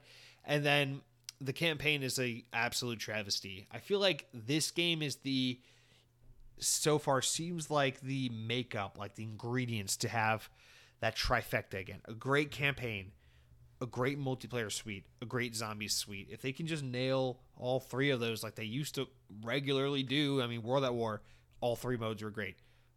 Modern Warfare 2, Spec Ops instead of zombies, but all three modes were great. Black Ops 1 and 2, all three modes were great. Like, they used to nail this shit consistently. And honestly, I think Black Ops Cold War had a great zombies multiplayer and campaign. So, like, if we can get something that's at least on par with, like, Black Ops Cold War, which I suspect this game will be even better because Black Ops Cold War had a troubled development cycle and some rush stuff and some COVID production stuff. So I feel like this game having a 4-year development cycle and in a proper kind of shepherding from start to finish could really deliver on just like an incredible Call of Duty experience. I feel like someone who just pays attention to Call of Duty a lot, to put in layman's terms for people who are less in touch with this specific franchise, if you feel like Call of Duty has been good or bad or mixed bag over the years, I'm telling you that so far, at least from what we know about this game behind the scenes, this one has all the makings of a rock solid, top to bottom, excellent Call of Duty game. And if there's any recent Call of Duty that should have you excited for the franchise, it should be this one. And so I'm just very much looking forward to this. Even before, Modern Warfare 3 came out this year and before we knew about all that and stuff, this was always the game I was like most looking forward to. So now, we go from like, of course I'll get the new Call of Duty. I always get the new Call of Duty. We go from that attitude to like, oh yeah, the next Call of Duty is like hotly anticipated. Like this is like the game. Well, I mean, we don't really know a whole lot of what's happening next year as of right now. So right now I feel like the only games I can think of off the top of my head that are coming out next year for sure that I'm like definitely max hype on, Black Ops Gulf War and Avowed. So let's fucking do it, baby. Let's get what is the saying? Let's get that bread, boys and girls. So yeah, there we go. All right, next up, let's move from some exciting news to some really sad news that just keeps snowballing into more bullshit. We got 4 updates regarding Embracer Group and basically detailing how this group is just falling apart to shambles. So let's kind of go through this. I don't really know how much time we'll spend on each point because I think the idea has already been made. The kind of message has already been sent that it's falling apart over at Embracer Group. But nonetheless, here we go. Embracer Group's ongoing restructuring has resulted in 900 employees being let go during its second quarter ending in September. The company announced that in June it was implementing a restructuring plan, which would involve the closure of studios and cancellation of projects. It has since shut down studios like Saint Row developer Volition and Campfire Cabal, while others have reportedly been put up for sale, such as Borderlands developer Gearbox. Embracer has also made layoffs at companies including Gearbox Publishing, Tomb Raider maker Crystal Dynamics, Knights of the Old Republic maker Beamdog, and Pinball FX maker Zen Studios, among others. Company CEO and co-founder Lars Wingford addressed the layoffs, which affected 5% of its workforce, during opening remarks of their second quarter earnings presented last Thursday. Well, it must have been last Thursday. He wasn't doing this on Thanksgiving Day. So he addresses that the 900 people have been laid off and blah, blah, blah. Thank you for your service and all that. So we're immediately in a really bad position where all these projects have been canceled. Some studios have been closed. Now 900 people are losing their jobs. So what happens from here? Well, a restructuring happens. So part 2 of this 4-part stories. Embracer Group goes on to provide further details about their ongoing restructuring plan and how during their quarterly earnings and how they plan to kind of fix and repair and realign the company. I'm going to butcher this. Muj Bouillon, the chief financial officer of Embracer's board game company Asmodee, who is also serving as finance workstream lead on the group's restructuring project, said that 15 mainly unannounced projects have been written down across Amplifier, Free Mode, Gearbox, PlayOn, Saber Interactive, and THQ Nordic, meaning that these games have basically just been canceled, never see the light of day. They're tax write-offs. So that's millions and millions of dollars right there, just wasted. As opposed to write-offs, which would actually reduce the value to 0 in accounting terms, write-downs can be incrementally reduced, or incremental reductions or partial loss of value. So in this case, again, like I said, millions and millions of dollars basically being lost here. Quote, at the end of our quarter, the overall headcount was down 904 people versus Q1, representing roughly a 5% reduction in our workforce. Reduction was primarily driven by internal headcount, which was down 713, and comprised of 511 developers and 202 non-developer roles. While this is partially business as usual bullshit, the majority is driven by a restructuring program that we have put in place. So this is basically them saying, we grew way too fast, we bought way too many studios, now the economy's rough, we owe a lot of money, borrowing money is super expensive, and we're kind of fucked, and so now a lot of people have to lose their jobs because we're bad at being businessmen. That's basically what that translates to. Following up with part 3 of this story, veteran German game developer Fish Labs is the latest Embracer-owned team to suffer layoffs. From VGC, Embracer CEO Lars Wingford told the staff that around 50 people in the Hamburg-based studio will be laid off. Sources told VGC that the exec claimed a lack of approval and financing for an in-development project, left with no other choice but to shut them down, basically, or lay off the team. PlayOn has confirmed VGC stories and said that the restructuring at Fish Labs is expected to impact about 50 people of a 120 team. So yeah, the team's basically been cut down to almost half of what it was. Many of the employees posted online last week reaffirming that they had been made redundant or laid off. In quote, despite exhaustive efforts to avoid downsizing, the lack of approval and therefore financing for the studio's unannounced project, also referred to as Project Black, has made a step unavoidable, a spokesperson said. The remaining team will continue to work on existing co-development. Okay, I don't know how true or not true that is, but I hate am I reading this wrong, or is that supposed to read like that? It almost sounds like they were working on a project that they didn't have funding for or approval for, and that has put us in a position where we've had to do layoffs. Like they're wasting resources and time because they're creating something? Like, I don't know, man. That reads weird. And it also kind of reads like you're blaming them for it. Like, they forced our hand. We didn't want to lay them off. They forced us to. So that kind of reads fishy, no pun intended. And then finally, Time Splitter studio Free Radical Design is now facing closure before Christmas, according to, again, Lars Wingford, who previously acknowledged, or who has privately acknowledged the fact. VGC reported earlier in the month that Free Radical was at the threat of being closed just 2 years after it was reestablished as part of a huge company-wide cuts that we just talked about with Embracer. Although they have yet to confirm Free Radical's position, sources at VGC say that Wingford now acknowledges it in a company email that the Nottingham, UK-based company could close on December 11th following the completion of a consultant process. Quote, as we move through the consultant process and face the potential closure of Free Radical Design on December 11th, I want to express my gratitude for your commitment and the remarkable work you've done to still keep it going. This is a challenging time for all of us, but especially for you, and our focus is to support you as much as we can during the transition. For the past 6 months, Embracer has been carrying out a restructuring plan, which we just detailed. In the case of Free Radical, the Embracer division, which runs the studio, is required by UK employment law to consult employees for a minimum of 30 days before making any redundancies, including exploring ways of avoiding them. They're avoiding the layoffs, not avoiding the employees who you're going to lay off, just to be clear. There remains a possibility that the studio could remain open should Embracer receive interest in third parties interested in acquiring it. However, since VGC's initial report this month, a large number of Free Radical employees have indicated that they are looking for work, and at the time of publishing, over 55 of the studio's 100 staff members listed on LinkedIn that they changed their profiles to indicate they're seeking new employment. Since VGC's original report, some UK studios such as Splash Damage have offered guaranteed interviews for any Free Radical Design employee, basically confirming it's over. So, awesome.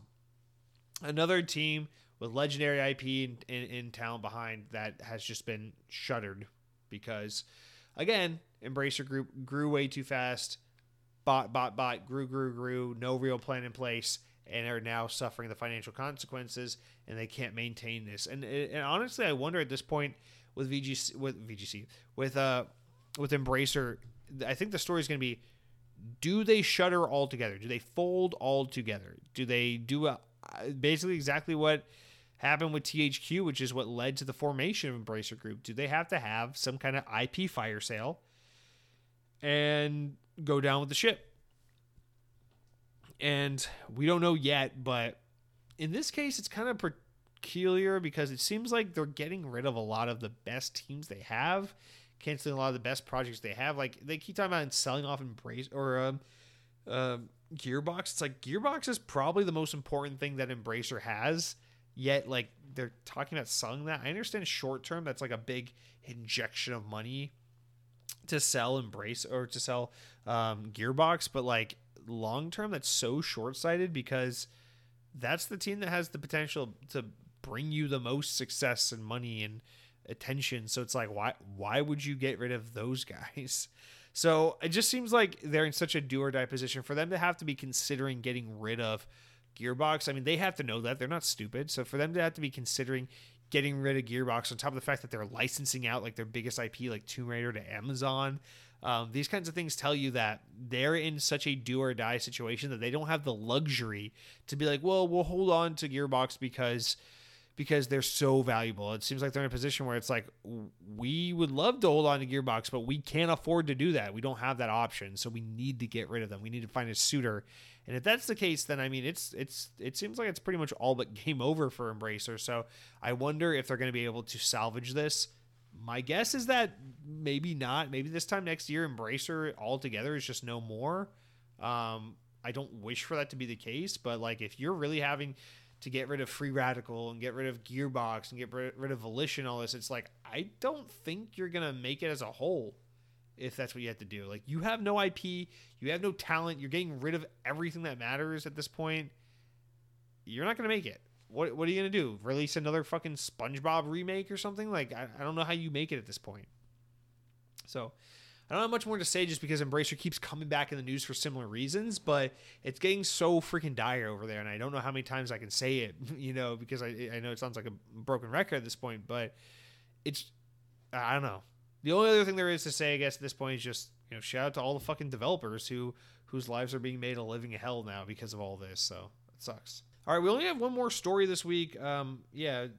Surprisingly, in the 2 weeks since the last podcast, it hasn't been that busy, but there's one more thing I want to talk about just because it's an Xbox update that I feel like kind of signals a lot to the future, or maybe I'm just overlooking this, or looking into it too much, but let's jump in. So from VGC, Microsoft has detailed Xbox's November update, which includes a number of new features for PC gamers.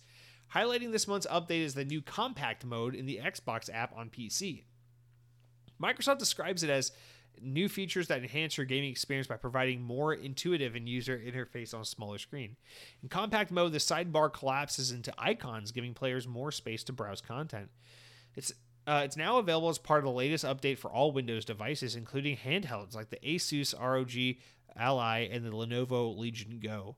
Players can now choose to show only unread notifications in the notification drop-down on the Xbox app or PC. And there's a new gaming service repair tool designed to fix issues with gaming services or missing content when launching on the Xbox app and PC. On console, Microsoft is adding Japanese language support for physical and virtual keyboards. So not much for console, a lot for PC.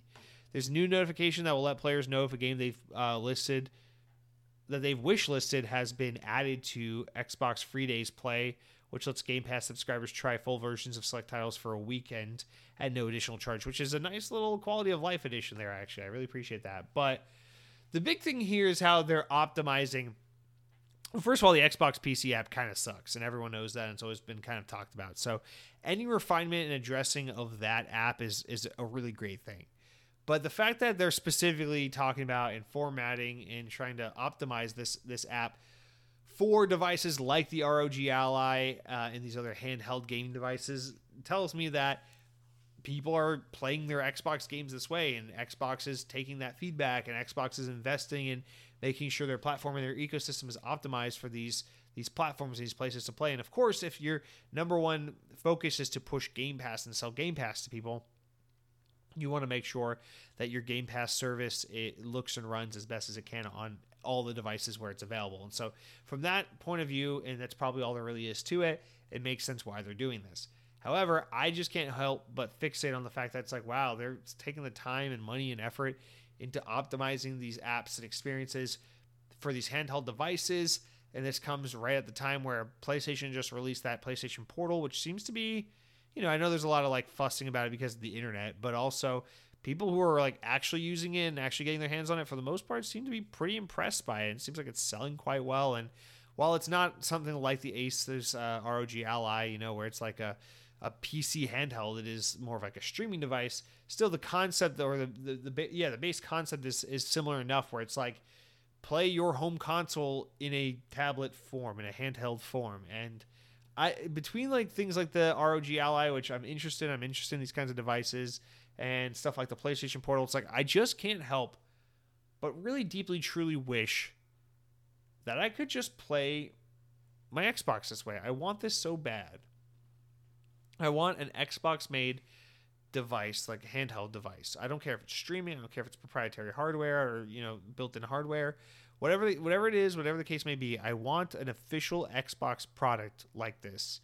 And it seems like they've done everything but make the device. And I know with those huge leaks we saw a few months back, that is something that has been on the roadmap for them. It's not necessarily funded, it's not necessarily confirmed, but they have had it in the discussion. In I don't know, man. It's like you see the Steam Deck, you see the PlayStation Portal and all these other devices, and how they're all taking off and they're all doing well and they're selling and people like them. There's demand for them and the conversation's being had more and more and more. It's like, Xbox, this isn't VR. You need to be at this space. You need to do something here. We need you.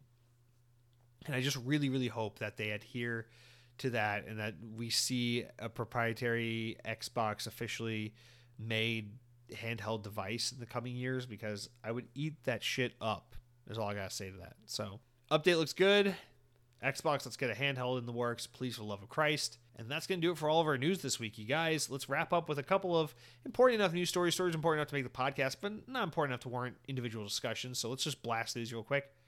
Dragon's Dogma 2 has official release dates March 22nd next year. And as part of that, this will be the first game from Capcom to be priced at $69.99, so $70 for the first time. They're moving away from the $60 price tag.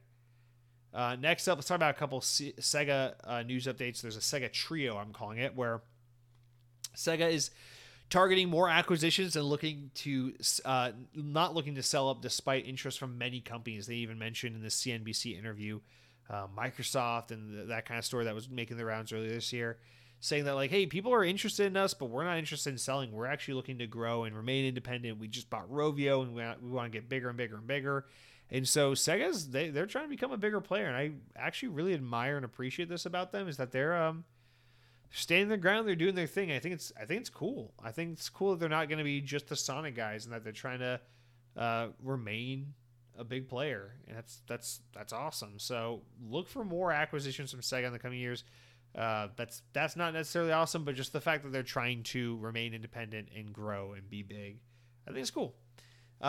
So next up for Sega, they also admitted that the recently released Sonic Superstars did not sell as well as they hoped during its initial sales period. During a financial results, Sega Sammy Holdings president and group CEO Haruki Satomi said that the game had a weaker start than they had planned for when it was released in October. But in reality, the Sonic IP sells most in November to December because Christmas shopping, because kids want Christmas games. And more than 90% of the title's marketing costs will be spent in the Thanksgiving holiday season from November onwards. They said that although the new financial results from this week were a little disappointing, that they are forecasting the title's sales slightly weaker with the view of the status of start mentioned above, and that they plan to continue their marketing efforts to sell the same level of games for Sonic Superstars that they sold to Sonic Frontiers. Always that weird wording with these Japanese quotes. But anyway, basically what they're saying is the game didn't sell as well as Sonic Frontiers did last year. It sold a little softer than we wanted to. But hey, November and December is usually our best months for Sonic games because Christmas shopping and kids want Sonic games. Yeah, I mean, listen, man. They released this game in such a busy window, and more importantly, they released it right up against Mario Wonder. You have a brand new 2D Sonic game and a brand new 2D Mario game. What did you think was going to happen? I've already seen the game on sale. And honestly, for as much of a Sonic fan as I am, I didn't buy this game. Now, that has more to do with being strapped for time and cash because of moving, and less to do with me wanting the game, because if this were just another regular-ass year, I would have fucking pre-ordered and played this game day one. But yeah, I haven't even bought this game yet, and I've already noticed that it's on a 30% off sale. In fact, I am a little conflicted because even though I probably should and will buy it on Xbox, A part of me kind of wants to buy it on Switch because I don't know, 2D Sonic is so good for handheld. But also, I'll be honest, a part of me is also kind of leaning more towards Mario Wonder than Sonic, and I can't help but think a lot of kids probably ask for Mario over Sonic, and that might be part of the sales issue that they're experiencing. Although the game reviewed well enough, and I'm sure it will continue to sell and have legs because kids do like Sonic, despite the fact that we all like to act like Sonic's old and done with. Kids still like Sonic, which is awesome. Good to know there's something to look forward to with the future. All right, and lastly, Sega has said that Creative Assembly will go back to working on the genre it's best known for, like RTSs, following the cancellation of Hyenas. So we can now assume that Creative Assembly is going to make another real-time strategy game, which is cool because they make good RTSs. All right, next up, Unity has confirmed that they are planning to cut 265 jobs, or 3.8% of its global workforce, as the company resets following the departure of their CEO and all the blundering that they did earlier in this year. So not necessarily great news, but also not surprising. Next up, Warhammer 40k Space Marine 2 has been significantly delayed. Publisher Focus Entertainment has confirmed. I was really looking forward to this game, so it's a little disappointing, but also it'll be better that way. The sequel to the 2011 hack-and-slash game Space Marine was revealed at the Game Awards in 2021 and was then re-revealed or shown again at the 2022 Game Awards. So yeah, I don't know when this game's coming now, but oh my god, I can't wait to see. I can't wait to play this game when it does come out because it's actually so fucking cool looking. And then next up, and I think, no, we got a few more. A couple more. Borderlands 4 and Tiny Tina's Wonderland have been mentioned on LinkedIn profiles as by former Gearbox employees, saying that the team is probably working on both of those games as their next entries, which isn't totally surprising. Apparently, Tiny Tina's Wonderland sold well, so to go back and revisit it, not entirely surprising. And then Borderlands is always like kind of it just seems like Borderlands is kind of the thing they're known for now, and that's what they're going to do, which is a little disappointing. It would be nice to see Gearbox get to do something else, but people love Borderlands, so not entirely surprising.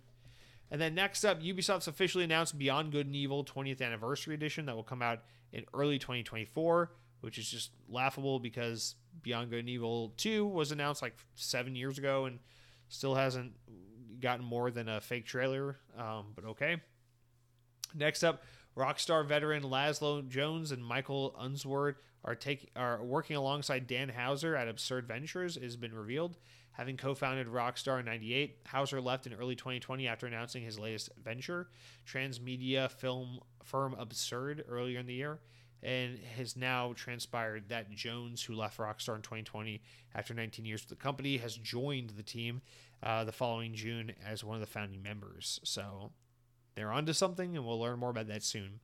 And lastly, CD Projekt Red has provided a sales update on Cyberpunk 2077's Phantom Liberty expansion, saying the game has sold extremely well. The expansion has done 4.3 million in sales in its first 2 months. The game came out on September 26th, so it's really good for an expansion, and they're pleased with it. So there you go. Doing well over there in Cyberpunk land.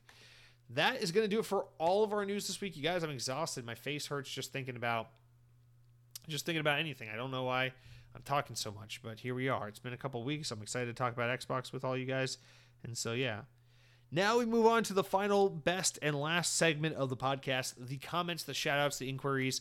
YouTube.com/XboxOnPodcast. It's at XboxOnPodcast on YouTube.com. Click on the latest episode of the podcast. Please subscribe while you're there and drop a comment. You can say anything nice, anything mean, or anything in between, and I will read it because I'm desperate for your attention. So just say something. Please, for the love of God, talk to me, and we will read your comments here on the air next week on Xbox On. So our first comment this week comes from none other than Headhunting Halo, and keep in mind these comments are a little old now because I wasn't here last week. So some of these might seem a little old, but we've got some good comments, so let's roll with it. Headhunting Halo, the beautiful bastard, writes in and says, "Happy Thanksgiving, my man. Halo Infinite player count is roughly 30 million. Loving those numbers, and I don't believe it, but I searched today, and that's what I see. Also, I bought 5 cases of Mountain Dew Game Fuel today, 12 packs, and that's all that was left. So I said, welp, I better just buy all 4 cherry and 1 punch. Tastes like 2007, baby. I hope you ate the heck out of those sweet potatoes, because I did. Beach." I love you, Headhunting Halo. I don't know, is that really what the numbers are for Halo Infinite? Let's see. This is from Game Rant from 4 days ago. It says Halo Infinite has gained over 30 million players since its launch in December 21. According to former blah blah blah 343 people, Halo Infinite reached over 30 million players since its launch on December 28th. Yeah, but that's 30 million total players. Like, what's its concurrence? What's the current active user base? I mean, that is a great that is great. I actually don't think I know a single person in real life who's played Halo Infinite other than just, Cronky.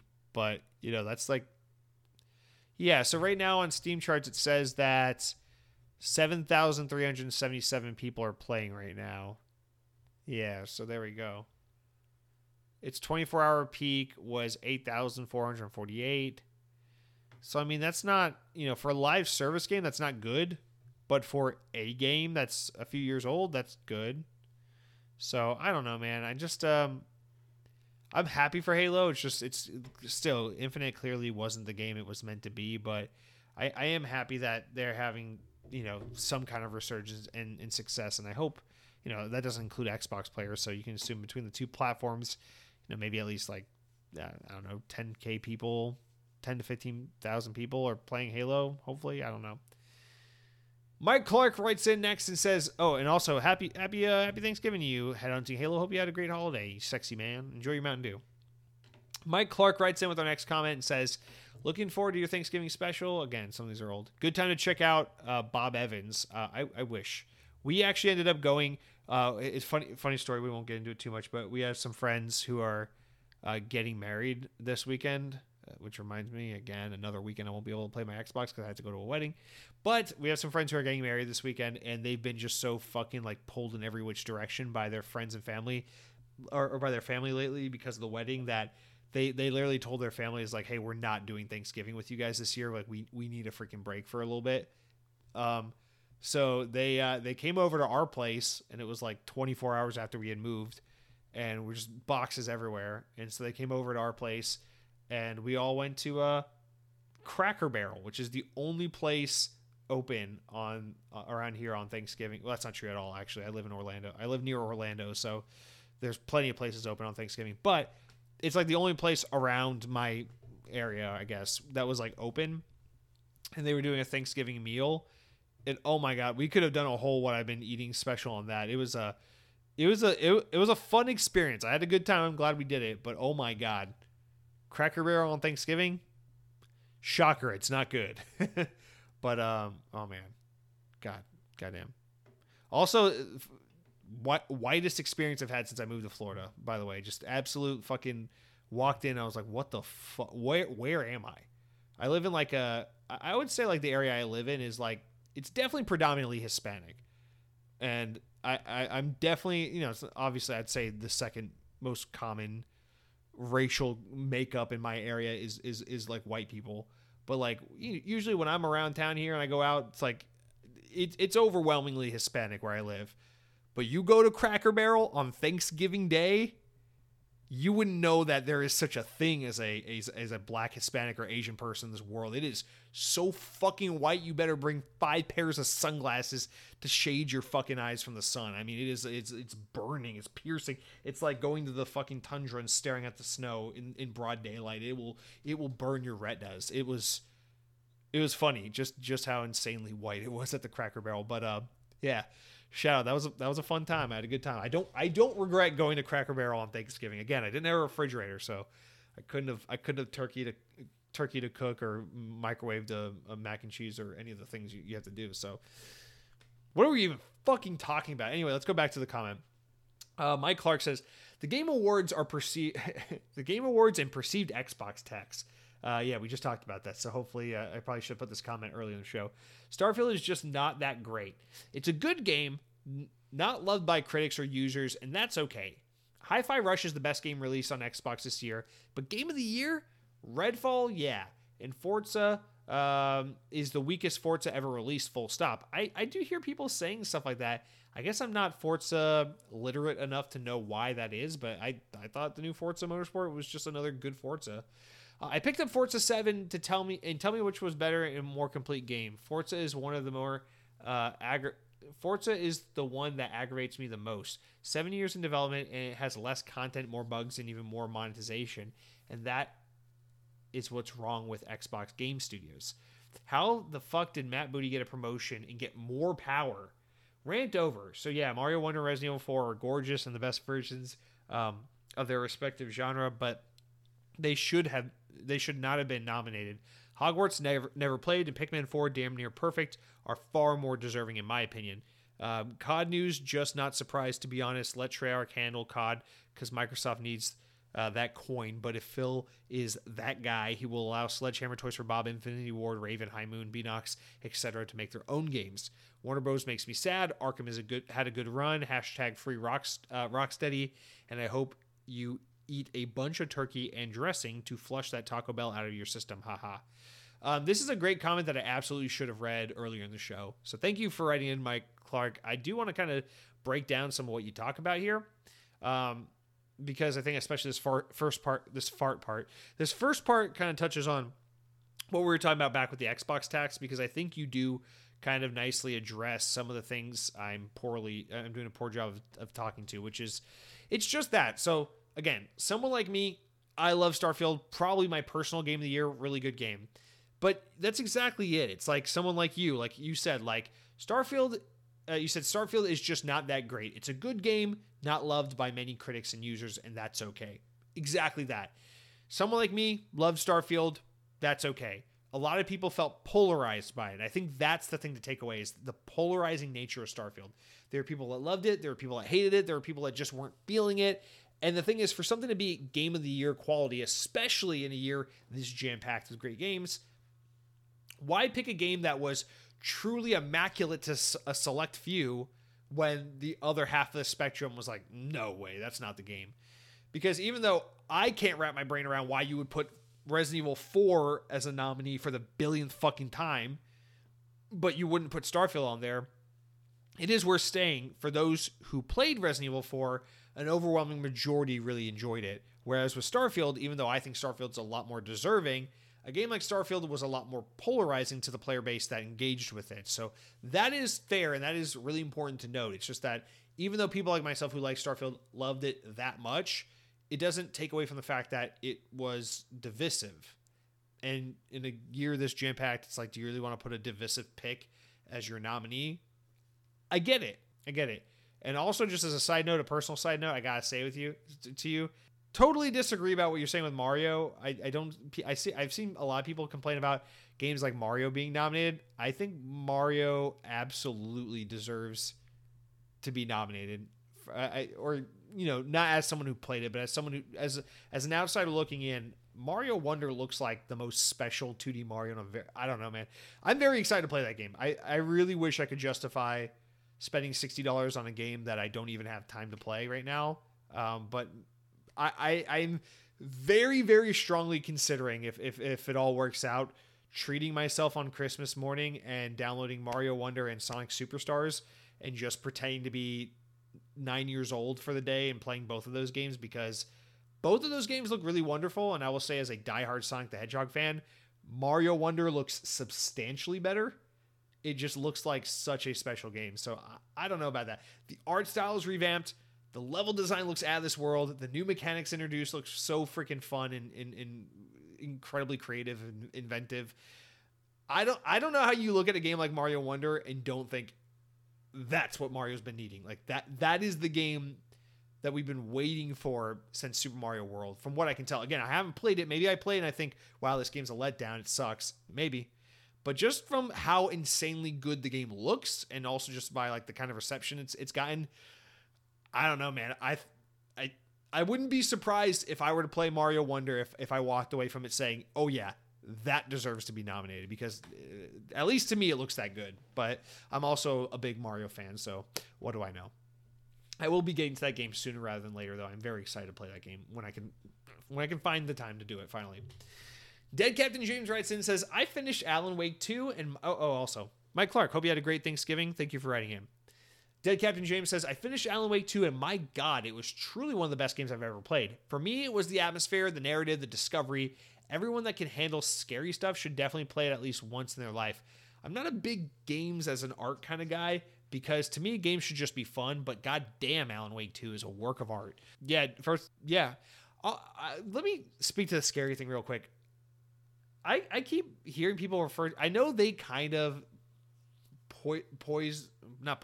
position the game as a survival horror game, and I know it has a lot of Resident Evil inspiration, but I really didn't find Alan Wake 2 to be like scary. It's eerie, it's creepy, it's got like it definitely has influence and like a kind of eeriness and tone, and there are definitely jump scares and things like that, but I didn't walk away from Alan Wake 2 being like that was a horror game. It's definitely a game that makes you that has an air of uneasiness and uncertainty, and there's a level of discomfort associated, but it never felt like horror to me, although I guess maybe in the most classical sense of the definition it is horror.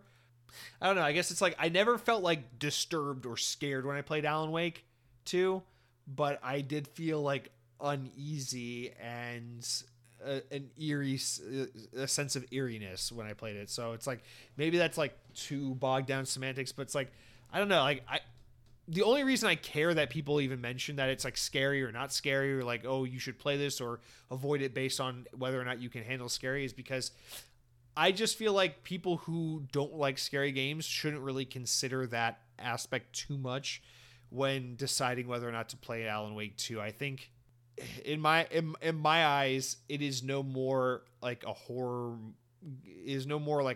game than like, I don't know, than something like Ghostwire Tokyo is a horror game, where it's like, yeah, it's definitely a little creepy and eerie, but it's not like horror. I don't know. Maybe it is, and I'm just like kind of just blind, but I just want to put that out there. But I am in complete agreement with you though that the game atmospherically, narratively, just its sense of wonder and discover, its story, its environmental storytelling, its setting, its tone, its lighting, its everything, its acting, it's the way it pieces together its narrative, the way it takes so much information and makes it digestible and hooks you and invests you as a player, and makes the puzzles play into the story, and makes the puzzles make you think about the narrative and the reality of what's actually happening, and makes you question what you've been told and what might be the real answer, and who might be behind this, and what might be happening there, and if this is really real, or if this is really reversible, and if this is the real thing that's happening, or if that's the real thing that's happening, or if this is the good guy, or that's the bad.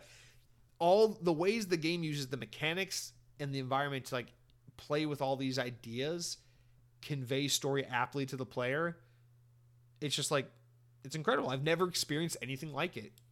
This game should be such a confusing mess that you walk away from going, I don't fucking get it. But they do such a good job somehow of making sure you walk away going, wow, I get it. That was a full and complete experience. That took me on a total ride. It surprised me. There were twists and turns and things I wasn't expecting, things I was expecting, and things I didn't even know could happen. And it just so many events that were just truly just unlike anything you could have expected to experience in a game. And to have this like up and down level of just craziness and immersion that this game has to offer, packed into this nice little 15-hour campaign or story, I think it's just one of the most, I don't know, it's just one of the greatest experiences I've had in gaming in so long. So I'm really glad you loved it, and I'm glad people generally seem to love it a lot.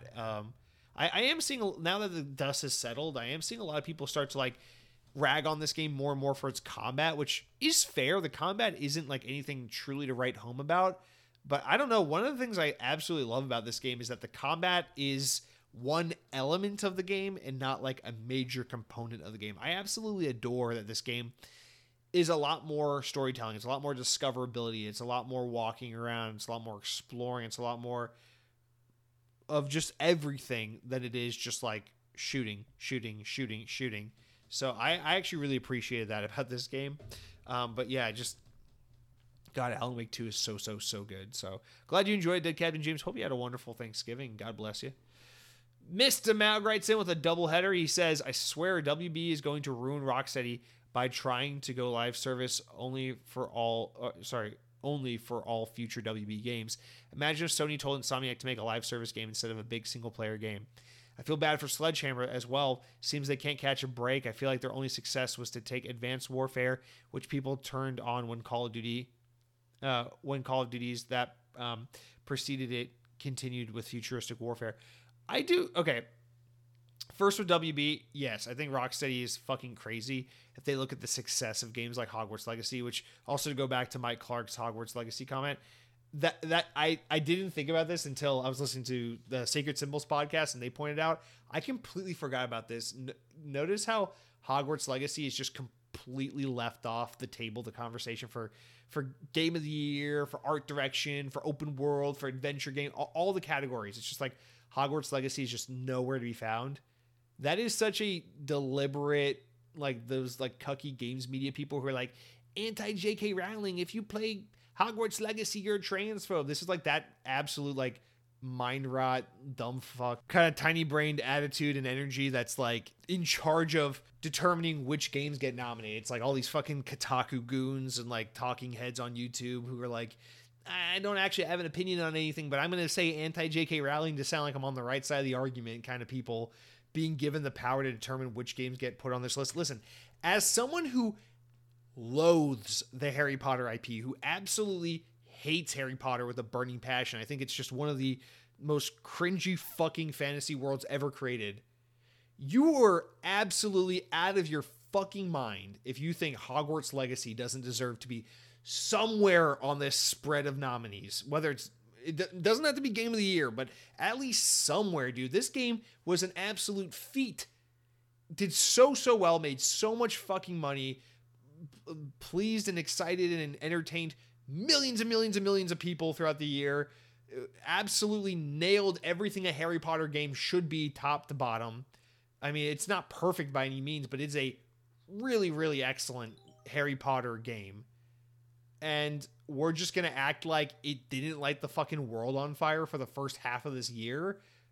Because, why? Because like this weird little fucking insular little in crowd that's like, I'm going to be progressive and I'm going to say fuck J.K. Rowling by boycotting this game that she had nothing to do with. It's like, shut the fuck up, bro.